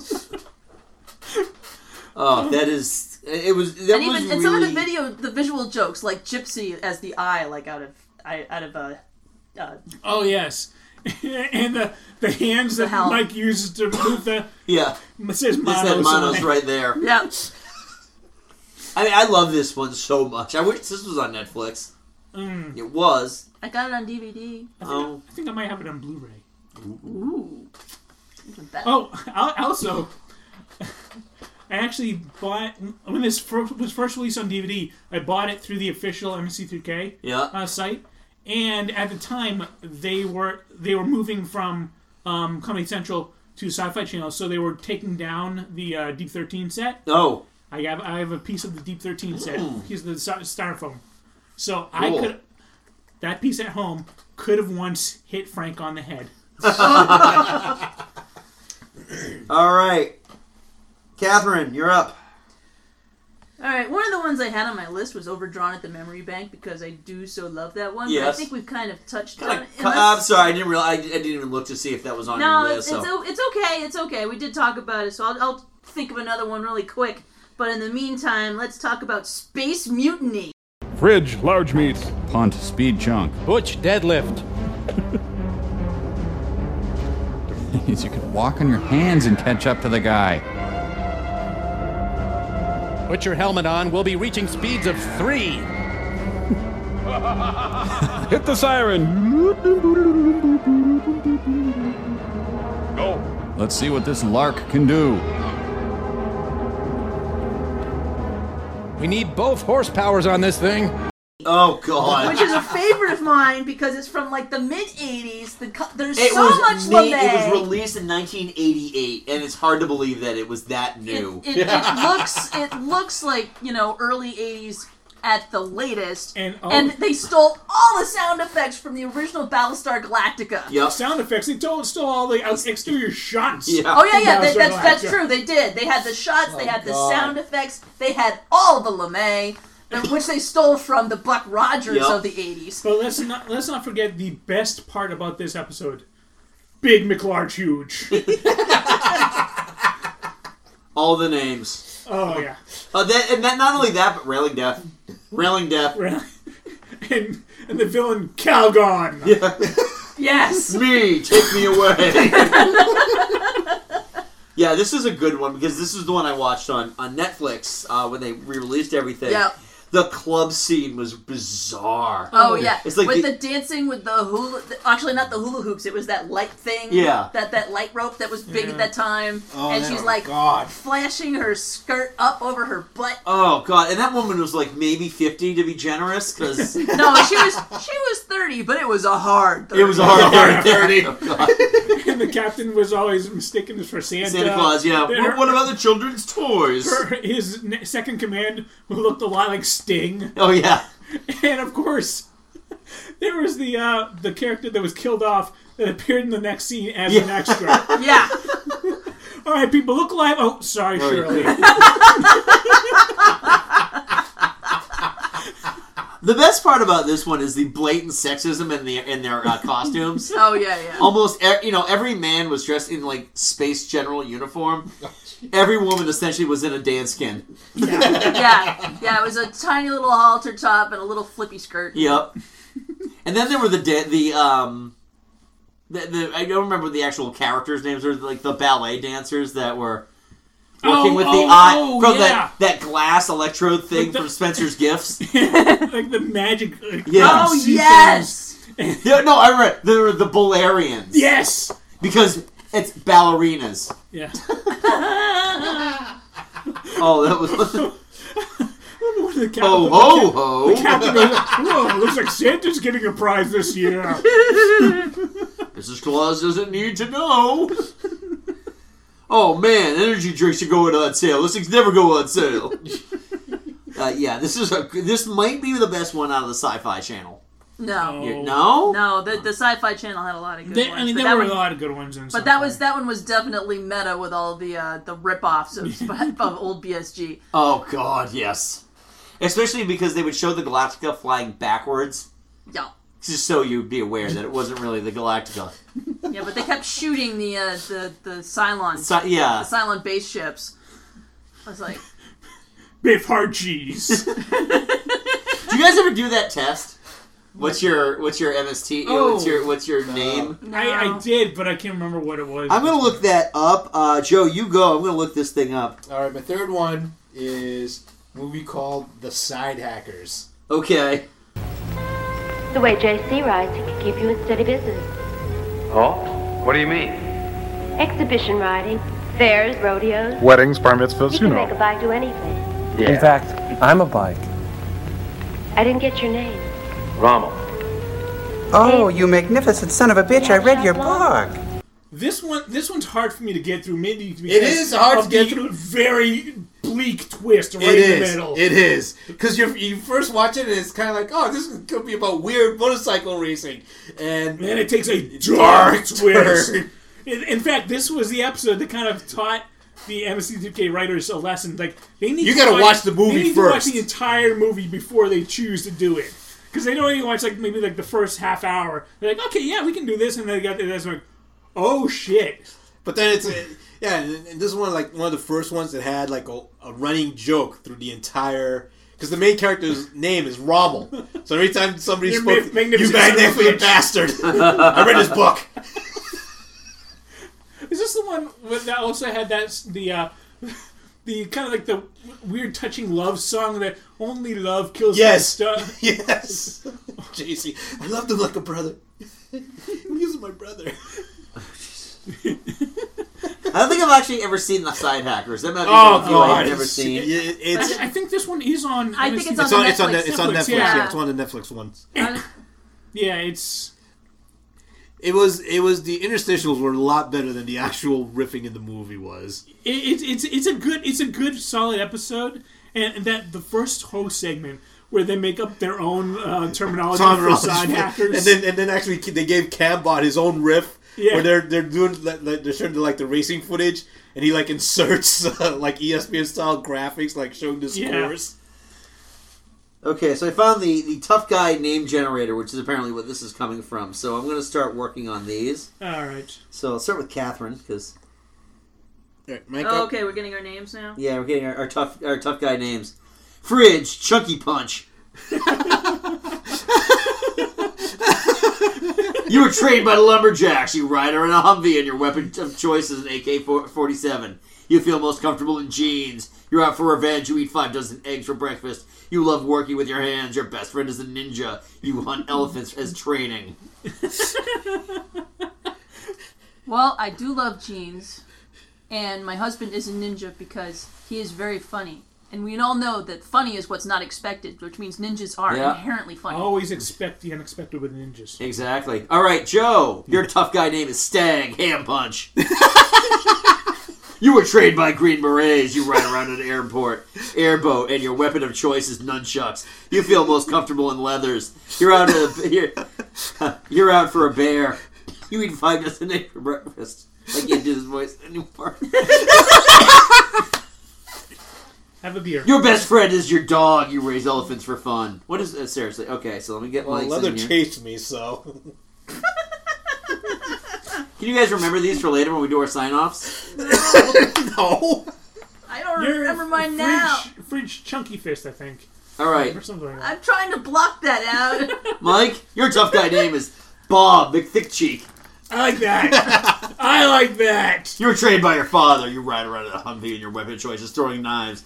You feel most comfortable in bear skin. You're out for blood. You eat all the bacon and eggs they have for breakfast. You love your country. Your best friend is a ninja. You rescue kangaroos as training. All right, so let's see. I love with this because I'm doing this on my tablet. They like the Chrome autofill. Oh, So he's just trying to do this for me. I'm helping. My tough guy name is Fist Manly Hack. You were trained by your mother. You ride around on a bear, and your weapon of choice is a phased plasma rifle and a 40-watt range. You feel most comfortable in leathers. Joe. You're out for revenge. You eat napalm for breakfast. You love the power glove. It's so bad. Your best friend is a bear. You race kangaroos for fun. And scene. Yeah. Were you done with Side Hackers, by the way? I felt like I had that. I moved on. I kicked it off. I punted to Mike. All right. I shall go next then. My next one is 12 to the Moon. Oh, God. In a few minutes, man for the first time will set foot upon the moon. Whoopee. The excitement is great, but controlled because of its momentous importance. Right. I am now switching over to my helmet microphone. I'd love to get the storyboards for this scene. Wow. Now I'm turning on my invisible electromagnetic ray screen.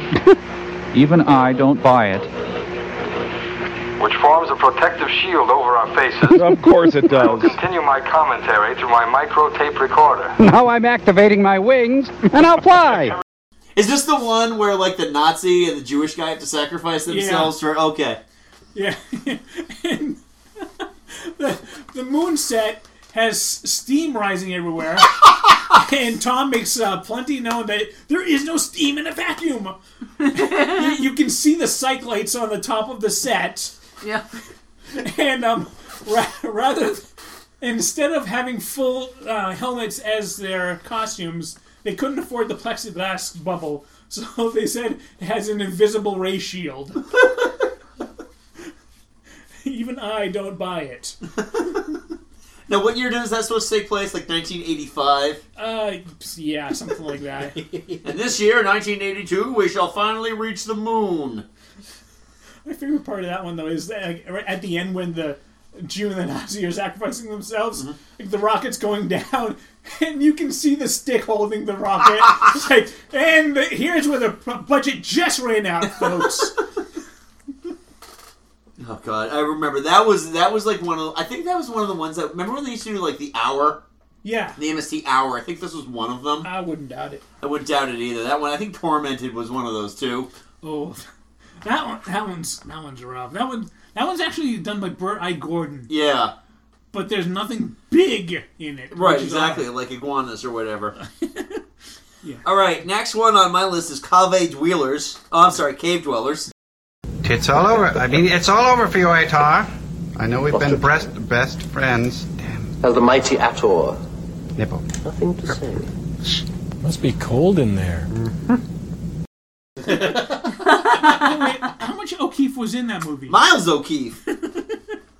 Oh, this one is so awesome, and how you want to talk about cheap, running out of money.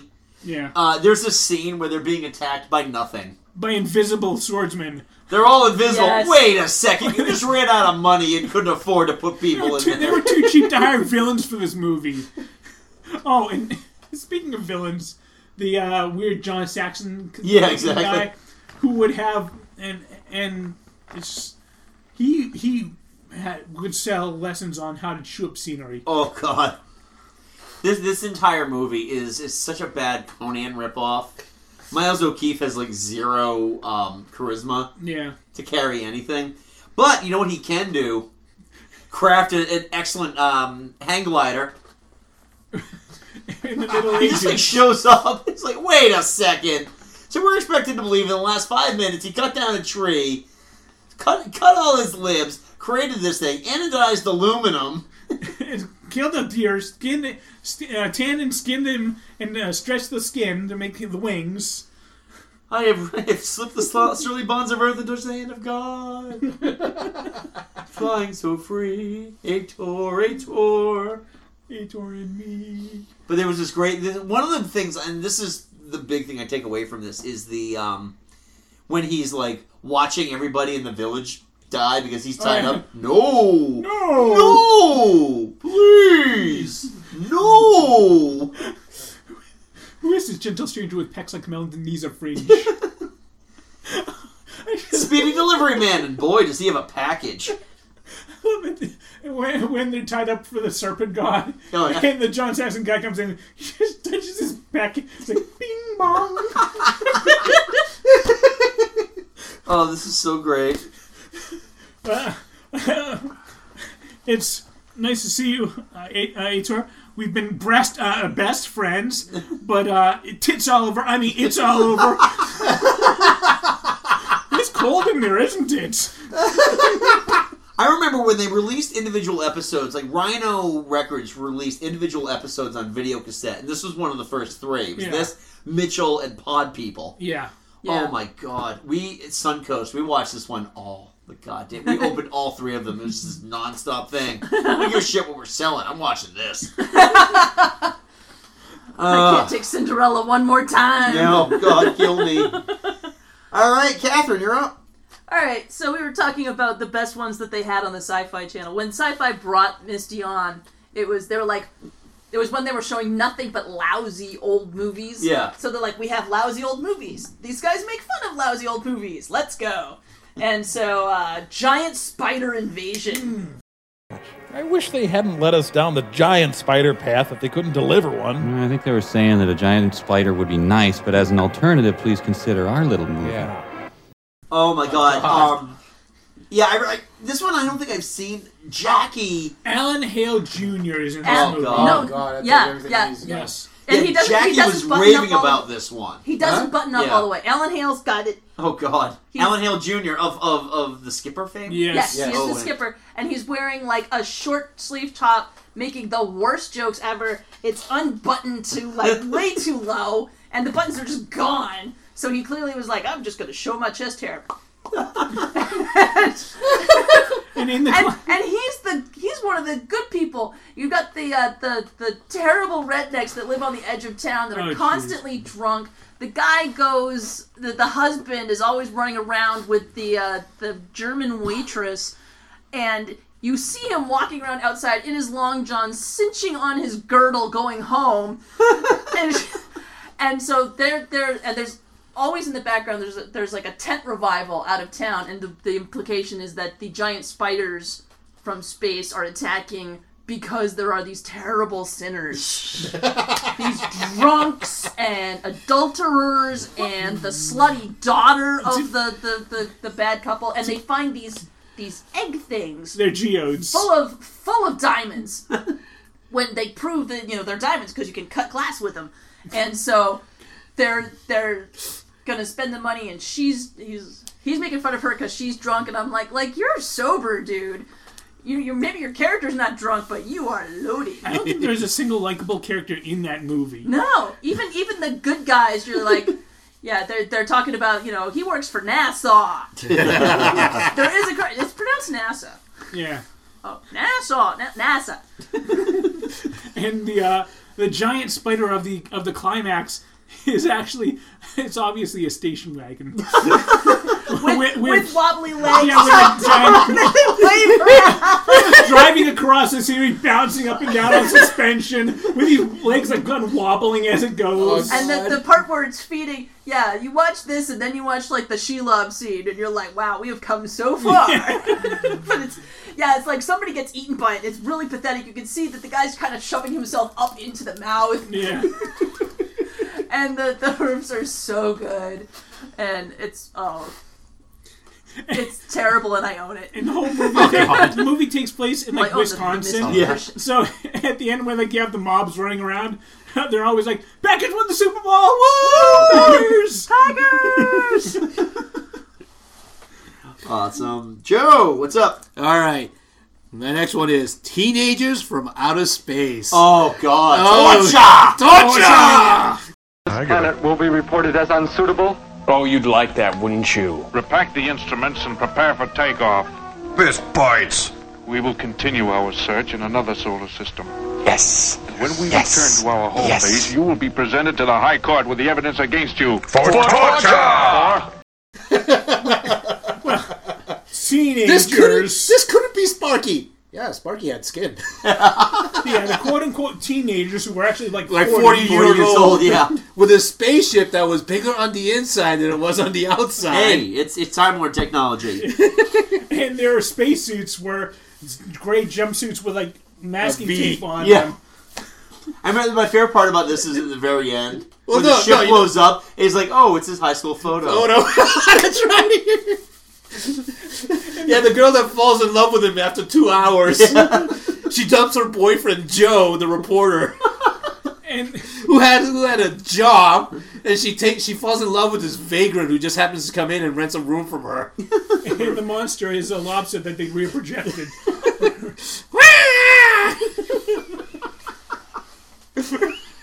Oh God! These. And then, but in the beginning, they were just like throwing out these like scientific something gobbledygook. Let's not forget the old grandpa that's sleeping on the couch. Yeah.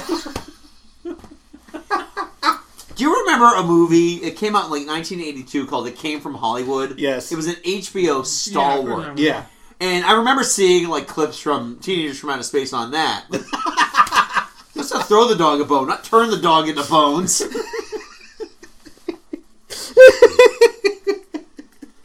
Oh, this is a good one. Yeah, that's a really good one. It's classic Burt I. Gordon. It is. That wasn't Burt I. Gordon. It wasn't? Are you sure? Yeah. Really? Yeah, no. Burt I. Gordon's giant effects are much cheesier. Okay, like the crickets. Yeah, the giant crickets from Beginning of Again, which were just regular crickets put onto postcards of the Chicago skyline. Sometimes they'd be crawling onto thin air. You're like... Okay, my turn next. I think I shall go with The Horror of Party Beach. Oh God! Is this the one with Clint Howard?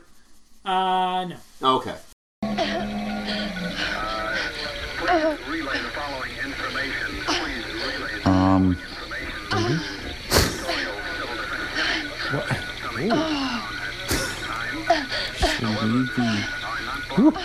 Wow. Nasty.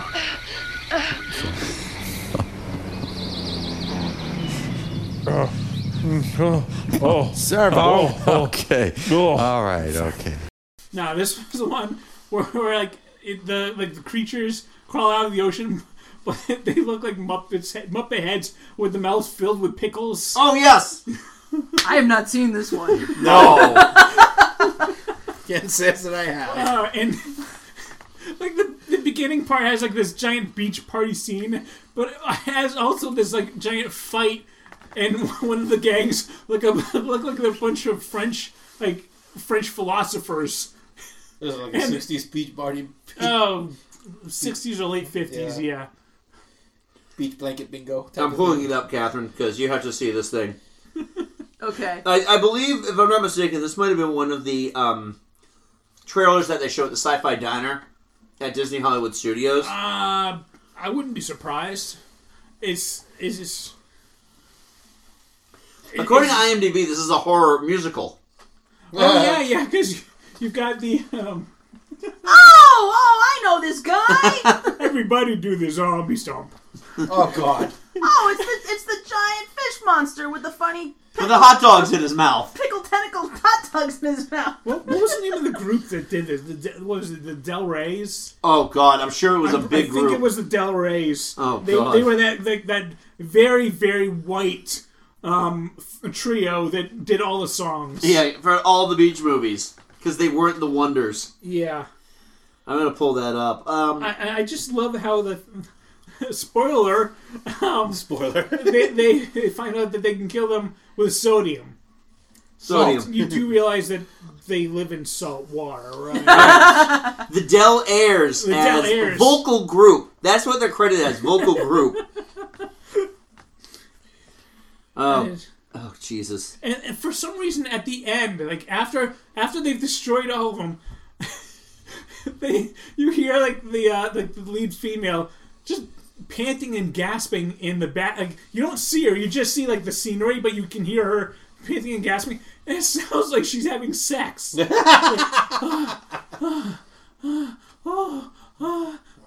Like, what? Should we be hearing this? Whenever they have noises like that, that's the riff reaction. Should we be watching this? All right, next up on my list, another tale of teenage caution, Girls Town. It's the Battle of the Laura Petries. There can be only one. Whoa, girl fight. When did this director look into my dreams? Whoa. Oh, starring Mamie Van Doren. Mamie Van Doren. Really? Every time she would walk up a flight of stairs, it was Gigantor. This movie is hilarious because this is actually a fairly well-cast movie. You've got it's well cast, but they're completely all miscast. terrible. Yeah, you've got Mamie Van Doren, Mel Torme as the villain. The Velvet Fog. Everybody, and the hero is played by Paul Anka. Oh, good God. It's also got music by the Platters. Yeah, we're the only quality members exactly. of this film. What they do? Just go down the strip and the Vegas strip say you. Yeah. Well, the best part about this is every time, like there's this one point where Mamie Van Doren tries to run away. You know, she steals Mel Torme's car. It's like, oh my God, there's so many hamburger wrappers in here. This one is just one. This is the one I discovered on that Turkey Day Marathon, and it is hilarious. And they also have MST sweetheart Beverly Garland in this too. Was she in this? She was her sister. Are you sure about that? I'm 100% positive. I'm going to look it up right now, but yeah, Beverly Garland was a huge part of most Mystery Science Theater movies. I know Beverly Garland was in a few movies, but I don't think she was in this one. I'm pulling this one up. I'm fairly certain she was Girls Town. According to this, I don't know. Maybe I was wrong because I'm showing Gigi Perot. No. That's Seraphine. That was the girl at Girls Town that went that became obsessed with Paul Anka. Oh yeah. Okay. There we go. Catherine Strickland. This isn't showing up here. I'm going to check out IMDb. All right, you do that. But all right, it is a quality movie. I started watching this one again. There's this great bit where they've got like this guy who looks like young Bill Clinton. Oh yeah, I remember that. Yeah, it's like everybody is fighting, and this guy's like essentially assaulting a woman. Like, oh come on, baby. No. Who, baby? But it's all done through like yakety sax. Oh God! It's like everybody's beating the shit out of each other. All right, there we go. Nope. Eleanor Donahue. Played Mary Lee Morgan. Okay, I was wrong then. Ha! I'm man enough to admit it. All right, Catherine, you're up. Okay, my replacement movie for Overdrawn at the Memory Bank. I had to Google this to make sure I was right that this was actually a Misty movie. Outlaw of Gore. I am fully behind this. This is starring Jack Palance. Who are you? My name is Cabot. Cabot? Cabot! Cabot! Cabot! Cabot? Nope, doesn't ring a bell. I'm looking for Marlenus. Marlenus Castle? It's just on the road. Follow the road. Strut, pout, put it out. What you want from women.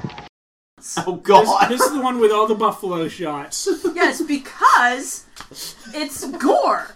And when it came up, this came up when it was on the Sci-Fi Channel. So I was I was out on my own, living in the world. I was out of college, but in our college sci-fi club, we had a gore collection. Oh, God. Which I don't think I touched because they're all shitty.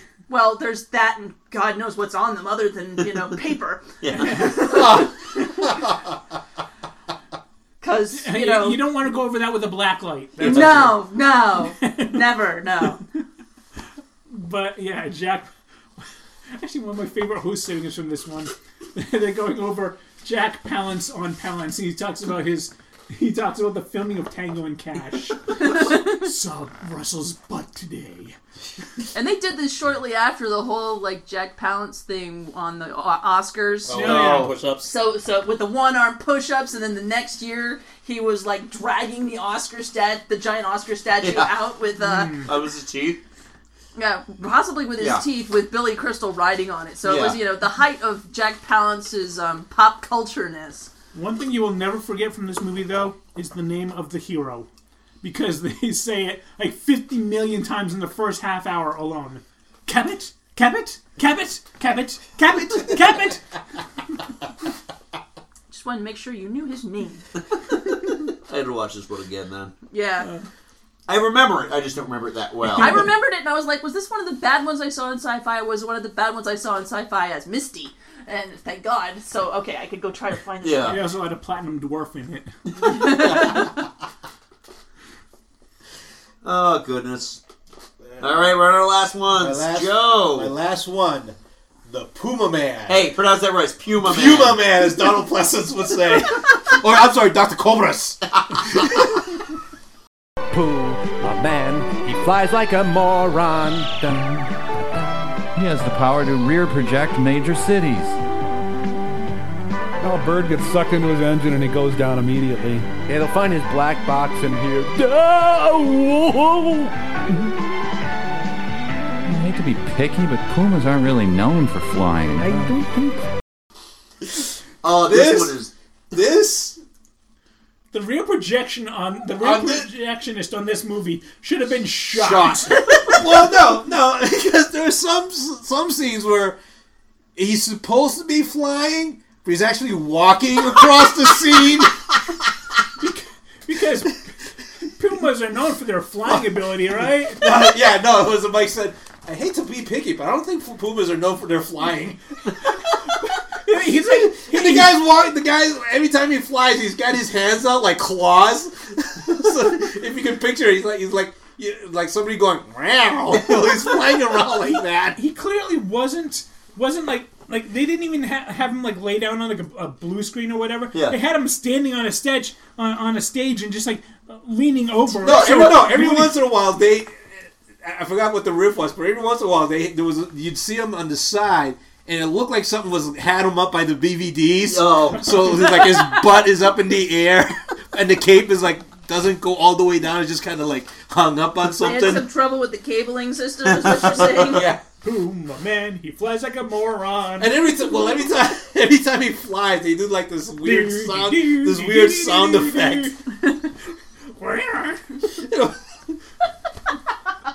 And I'm thinking to myself, I was like, this is 2 years after Superman came out. No. So I mean, somebody knows how to do rear projection flying scenes. They spent all their money on Donald Pleasance. They had to pronounce the guy's name right. They had to have Puma Man. Puma Man. Puma Man. Come on. Or is it Pumaman? And of course, the sidekick is Vidinho. The stereotypical Aztec Mexican warrior, or I'm sorry, high priest. I say put it on, and you say puted un.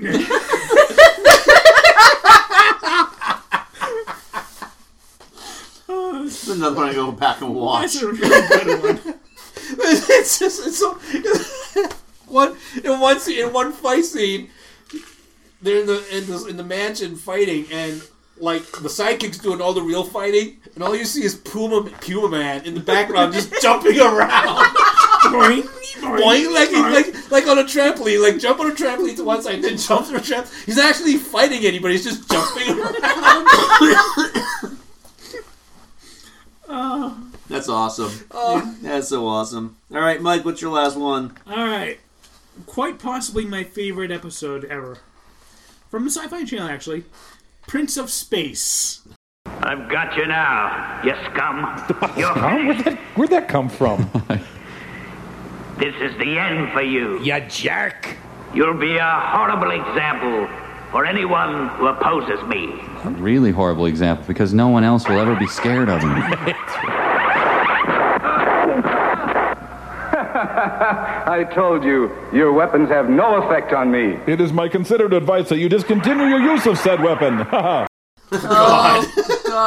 This isn't the one with Crankor, is it? Yes, it is. I think they put it in on like one of those episode guides as his voice sounds like a Chevy station wagon failing to turn over. Everybody run! Our pocket monsters are revolting! Let me re-emphasize my earlier statement that your weapons have no effect on me. Ha ha! I think this is the only Japanese movie we're mentioning. We haven't talked about any of the Gamera movies. Gamera vs. Giron almost made my list. Oh God! I would have loved to see one of the Gamera movies, but they didn't have it on Netflix. So Gamera is really neat. Gamera is full of meat. We believe in Gamera. I do remember watching one of the Godzilla ones. Godzilla versus Smog Monster. This was way back in the day. No, they never did Godzilla versus Smog Monster. They did Godzilla versus Megalon and Godzilla versus the Sea Monster. I thought they did Smog Monster. Nope. They did 2 Godzilla movies. Versus Megalon versus the Sea Monster. You're wrong. You're wrong, damn it. Hey, you cannot test my MST3K knowledge. No, I understand that. It's kind of like I kind of regret not having Time of the Apes on here. Oh. Johnny, be careful. I don't care. Why doesn't Johnny care? You might want to clean your hand. That's my throwing hand. Gamera vs. Giron. They were monkeys. Okay. Gamera vs. Giron almost made my list primarily for the police officer corn job.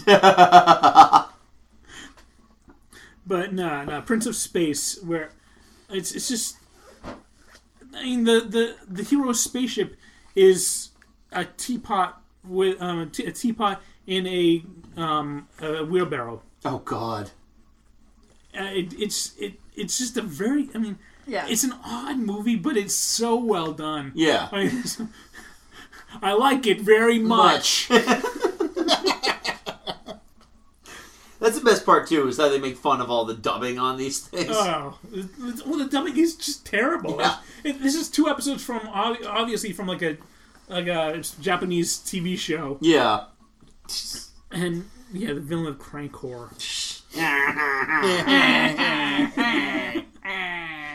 All right, so last on my list, the very first one I ever saw, Santa Claus Conquers the Martians. Hello, Santa. Get the hell out of my shop.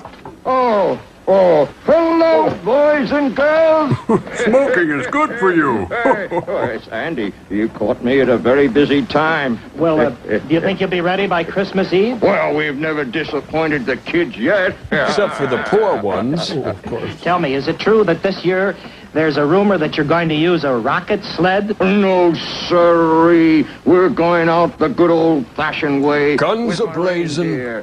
Droppo, you're the laziest man on Mars. Why are you asleep? Because I'm the laziest man on Mars.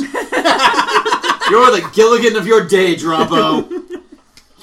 This is just, it's so many great quotes. There's just so many, seriously, between the toy machine, they screw up the toy machine. Oh, that's okay. We'll just give it to the special needs kids.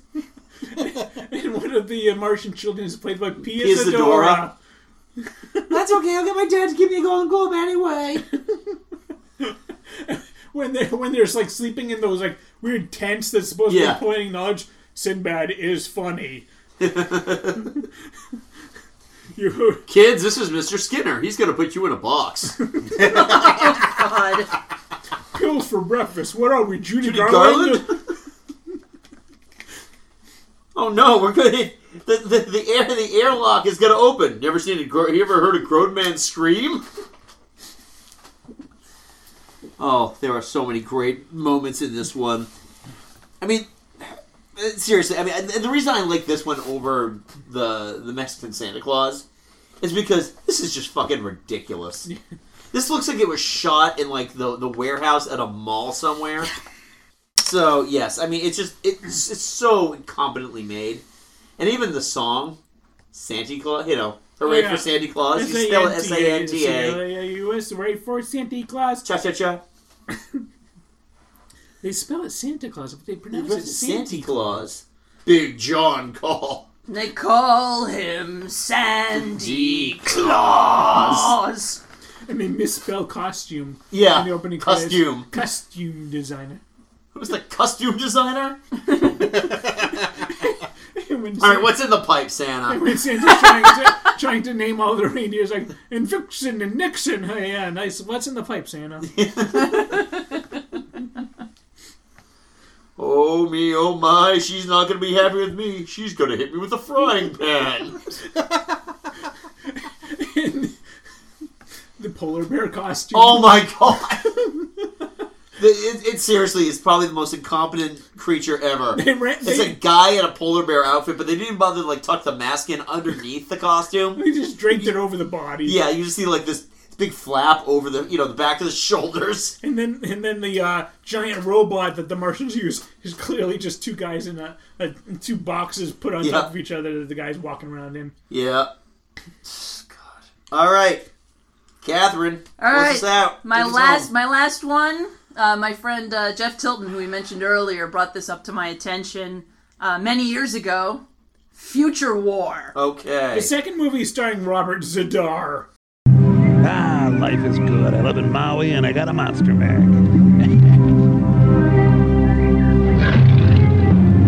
Wasted away again in Margaritaville.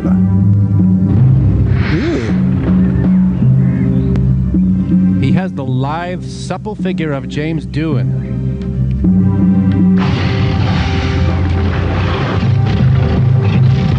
A man was snapped at by a forced perspective puppet today. With no shit puppet Tyrannosaurus Rexes that are put in the front of the frame to make them look really big. First perspective is a wonderful thing, isn't it? But they're so cute and rubbery. It looks like something I actually did do with my dad's camcorder back when I was in the late 80s. Yeah, but nobody gave you a check and said, make me movies. No! I did this with right. me dressed in a costume similar to my brown-haired Barbie doll going up against a puppet, and it was supposed to be cheesy and bad. Yeah, this is what my daughter does now with her video camera. Yeah, and this was oh my god. She makes movies with a sepia filter accidentally left on, so that's what we do. Well, I mean, just take the plot for this and just separate it out. You have a guy who looks like a wannabe Jean-Claude Van Damme, who comes from the future. He's chased by a cyborg with pet dinosaurs, puppets, and he gets help from a Latino gang, a street gang, and a prostitute turned nun turned ex-nun. That just screams Oscar right there, doesn't it? Oh yeah. Yeah. Oh god, that's that. Now is that a sci-fi as well? Yes. Yeah. All right. Episode 1004, I believe. So, what's that? It was made in 1997. Oh my god. 2 years before they riffed it on MST's again. Oh Jesus. That's hilarious. The turnaround time. And 5 years after T2. Yeah. Yeah. Still, we learned nothing from special effects. Well, this was a lively conversation. It was. Yeah, I love talking about Mystery Science Theater. Now, what do you thought? Real quick, because we're running short on time here. What are some of your thoughts on the new show, on the Netflix show? I cannot wait. I'm looking forward to it. Yeah, it'll be interesting because we are essentially dealing with a new voice. Yeah. A completely new voice. 3 new voices, actually. Yeah, 3 new. Because we'll have a new Crow, Well, a technically, new Tom. Technically 4 new, because I'm pretty sure we got new Gypsies as well. Oh, that's true. Well, Gypsy doesn't riff. She's riffed like maybe 1 or 2 movies. Yeah, she's occasionally brought in, but she's part of the skits. Yeah. And you know, I did get to meet Felicia Day when she was doing her memoir book tour, and I got it signed. And she saw me. I was just like, it was my turn in line, and I'm like, I got nothing. I just waved to her. She's like, I got to the part in her book, so I understand. She gave me a big hug and welcomed me in, and we took a picture. And she looks like an over made up doll, and I look like Pizza the Hut. And someday I'm gonna get my friend to do the. I haven't given it to him. I want to give him the file so we could Photoshop it so we both look human. But it was a really great experience. She's wonderful and lovely. You got a picture taken with Kinga Forrester. Yeah. Yeah. I'm just psyched because just Patton Oswalt's playing TV's son of TV's Frank. Yeah. Patton Oswalt is also hilarious. Oh yeah, that should be. I mean, this is going to be. It's going to be an experience, and I mean, hopefully, we're going to take it on its own. It's been 20 years since these last aired, so we're really going to take these on their own, not do a whole lot of comparison to. Well, Joel was better. Yeah, no. And I like, Joel said it was never supposed to be, on Who's Better, me or Mike. It was supposed to be a series of people, right. and so you could have a favorite, but it wasn't supposed to be an us canon. It wasn't supposed to turn into a rivalry. Yeah, but you know what? That just shows how little they know about nerds. You can refresh it every few years and get new voices in it. Right. Yeah. I guess the first episode is going to be like, Giganticus? All right. One of those old, 50s giant monsters giant dinosaurs in downtown All right, New so York. essentially stop motion dinosaur with really, really stop. Or a Gila monster going through a model of a... Yeah, it's either stop motion badness, but if it's a 50s thing, it's more likely something with something taped on its back. Right, no, exactly. This is actually stop motion. Oh, okay. So the giant Gila monster was an iguana with a Chinese fan taped to its back? No, they didn't even bother with the fan. In fact, it wasn't even a Gila monster. No. It was like an Arizona lizard or something like that. Like an iguana. Yeah, basically. But I actually watched that one just before I came over. Oh, God. That's a good one. Hey, we're on the committee to keep rock and roll white. Hi, Sheriff. Wish it was. So, yeah, I'm looking forward to it. So, April 14th. April 14th. Very excited about that. Very so, soon again, now. if you don't have Netflix, fuck you. Get the free sign up and do it. Try it. Try it out. You're going to love it. How awesome is that day going to be? In the morning or in the afternoon, we're going to have the first Star Wars Last Jedi trailer. Oh, shit. And then we're going to get MST3K. Oh, God. Yeah. That's going to be one hell of a day. Yes, I didn't need sunlight. It's overrated. Come on. Yeah, I know. All right. So, next show, we're going to be talking all about television syndicated original programming like Catherine Abrupt's Small Wonder. Yep, Small Wonder. My Secret Identity. Oh, yes. God, that one. Out of This World. Yeah. Yep. Wait, which one starred a very, very young Jerry O'Connell? That was My Secret Identity. Okay, I thought that was it. Which is the one where they were the dimension hopping? It's Sliders. Sliders. Which technically doesn't count because it aired on Fox, then moved to Sci-Fi. Yeah, it wasn't syndicated. Yeah. Xena and Hercules were syndicated. That's true, they were. So we're going to talk about those. And then we're also going to talk about some of our late afternoon sitcoms that we were introduced to that we would have never watched in primetime because they were already off the air. Yeah. So thinking stuff like Happy Days, Welcome Back, Kotter, Taxi, the like. Mama's Family. Oh, Jesus. Get out of here with that fucking Mama's Family shit. Jesus, Ken Berry needed work, but not that badly. Well. So anyway, if you got any thoughts about any favorites, any thoughts you want to come up with about why the dad in Small Wonder created a little girl robot, please, the floor is yours. Exactly how close were he and his wife, I wonder? Probably not very. And their son was a total fuck up. Oh, jeez, yeah. Yeah, so anyway, if you want to let us know about those, you can email us your thoughts at geeksalladradio@gmail.com, or use our Twitter feed, which is at Geek Salad Radio, or our Facebook page, which is Geek Salad Podcast. Also, you can check out, obviously you're listening to this episode, but any of our archived episodes on the iTunes Store, the Stitcher app, or at geeksalad.podbean.com, where you can also download the app. Yep. It's always nice to have the app. Yes, I'm going to hit those P's. App. So anyway, until next time, I'm Andy. I'm Big McLarge Huge. I'm Joe. I'm Bridge McChucky Punch.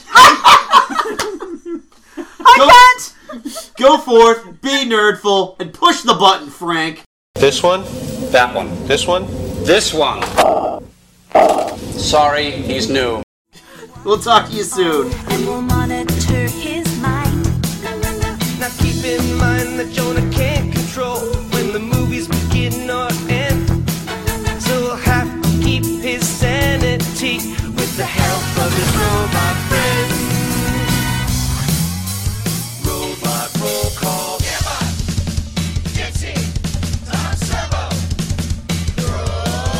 If you're wondering how he eats and breathes and other science facts, repeat to yourself, it's just a show. I should really just relax.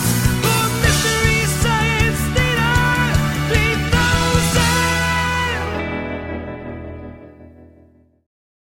Hello, my sea monkeys. Time to dance for your overlords.